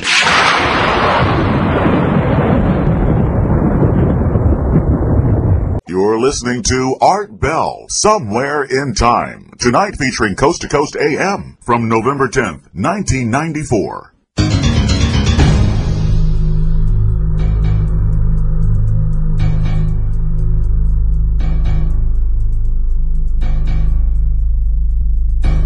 on the toll-free line. You're on the air. Hi. Hi, Art. Hello. Yeah, you were right. I was wrong. On what? Oh, well. On what? Well, I didn't think they'd take Congress. I knew they'd take the Senate. I didn't think they'd take the Congress. Oh, yes. But, well, surprise, surprise, sir. Kind of mixed feelings, you know. I mean, I've heard some names called tonight on Tom Foley, you know. He was a hell of a guy, did a lot for apple growers and Boeing workers and stuff like that, but I guess people forget it just because he was gun ban. I don't know. You know, I'm kind of mixed on a lot of it. You know, we knock a guy out like You know what I think killed Foley? I think his suing with regard to term limits ticked off a lot of people. I think it made some people angry that, frankly, weren't even in favor of term limits. They just got angry when he turned around and seemingly said, hey, screw you guys. We're going to take this thing to court. Term limits, don't be silly. That made a lot of people angry. That's a backdoor way of looking at it, but it's right. Yeah, well, I honestly believe it to be correct. I think the one that bothered me the most, though, is I don't know if you're familiar with the Tate Kreidler race. No, I'm sorry, I'm not. To me, I believe it was the 9th district here. Norm Dix is my Congress, but I mean, they elected a guy over Mike Kreidler that I mean, he's never had a paycheck in his life. 29 years old. Not that that's a disclaimer, but I just couldn't understand it. I mean, you know, Art, what scares me the most, and me and you have agreed on 1 out of 10 things, but what scares me the most is somebody that's like me. I've never made more than 50. I've always made more than $25,000 a year. I just get the feeling now, you know, are these guys my leaders now too? Am I included in this? Like, if I lose my job, is there going to be unemployment? If I lose a leg or an arm, is there going to be workman's comp? Oh, I think so. And, I mean, yeah, I know, and I think so, too, but there's, you know, these things I've mentioned here, and like the guy in Palmer, Alaska, you know, who said we shouldn't have them, you know, the time when these things came up, Republicans didn't want them the first time around. Well, the only thing, the difference, for example, might be the Republicans would be less inclined to extend the period of unemployment, and extend it, and extend it, and extend it the way the Democrats are inclined to do. But taking away unemployment insurance, no. Well, I know I got to get you going, but can I ask you one question on that? Uh-huh. I mean, if you were the Duke, right, you're the number one guy, and you're the only Republican I like, by the way. I mean, the average person is out of work for 9 months to a year or more. I mean, that's what a friend of mine told me, what he heard at the unemployment office, at the Boeing thing. Yeah. And 71% of America goes from paycheck to paycheck with less than 6 months' wages in the savings account. So how long should unemployment last? And I'll let you go. Thanks, Art. All right. Thank you, sir. Well, I think 6 months is sufficient. If the economy is truly in awful condition, then you might get an extension from that. But mindlessly continuing extensions to the degree that it begins to turn into AFDA, aid for dependent adults, that's mindless, and the conservatives would probably be disinclined to do that. So the differences, sir, are really at the margin, but it is an important margin. On the first-time caller line, you're on the air. Hello there. Hello. Yes, sir, you're on the air. Hello, Art. Hello, sir. This money thing? What money thing? Well, the strip. Oh, yes. People are talking about? Yes. If you got one in your pocket, you can take a look at them. I've looked at it many times, sir. Oh, okay. It says USA, and then the bill, it'll say the amount of it's a 50. It says USA 50, and then it's backwards. Yeah, so? Okay, just not much to it. It's titanium. Okay. And another real funny little thing around the picture, like Hamilton on a $10 bill. Yeah. It used to be a little line around there. Now it says USA backwards, and then it says USA forwards. Yeah. And they are supposed to be very trackable. And if you read it backwards, does it say the devil or something? No, it's just printed one way. We're darned. It'll say like $10 USA, and then it'll be backwards the other way, and then it goes the other way. Very suspicious. Just, comment is all. All right. Thank you very much for the call. Let's all look carefully at our bills and pick out other strange conspiratorial things about them. Where does it say UN? Look for UN on the bill. Can anybody find UN on the bill? Not U.S., UN. On the wild card line, you're on the air. Hello. Hi, Art. Hi. This is Danny from Bellevue. How you doing? Okay, I want to tell you what a lame duck is. What's a lame duck? Duck is slang for a person, especially one qualified as being odd, harmless, funny, ineffectual, and so forth. And lame is unsatisfactory as an excuse, imperfect, ineffectual. Well, that's a perfect description of That's your lame duck, formerly a congressman serving at the last session of his term, temporarily disabled. That's a perfect description of our president. Thank you. Love you. All right, take care. Perfect. Straight from probably Webster's or somebody or another. On the wild card line, you're on the air without much time. Hello. Yeah, hi, this is Jim in Fairbanks. Hey, Jim. KFAR. Yes. Just have a question with Art. Gonna have to be real quick. Go ahead. Okay, on the government, as far as gun issues are concerned, yes. Do you think, as far as the Brady bill, that the Republicans might repeal that? And as far as, quote, responsible, unquote, very responsible citizens are concerned, just like myself being a paramedic and... All right. Listen, the show's over and I've got to go. Thank you for the call. I think the Republicans will come up with another crime bill and that they may replace Brady with the instant check or something else logical like that. Don't fear the Republicans, folks. They're going to press an agenda that I assure you you're going to like a lot better than what we've had for the last couple of years.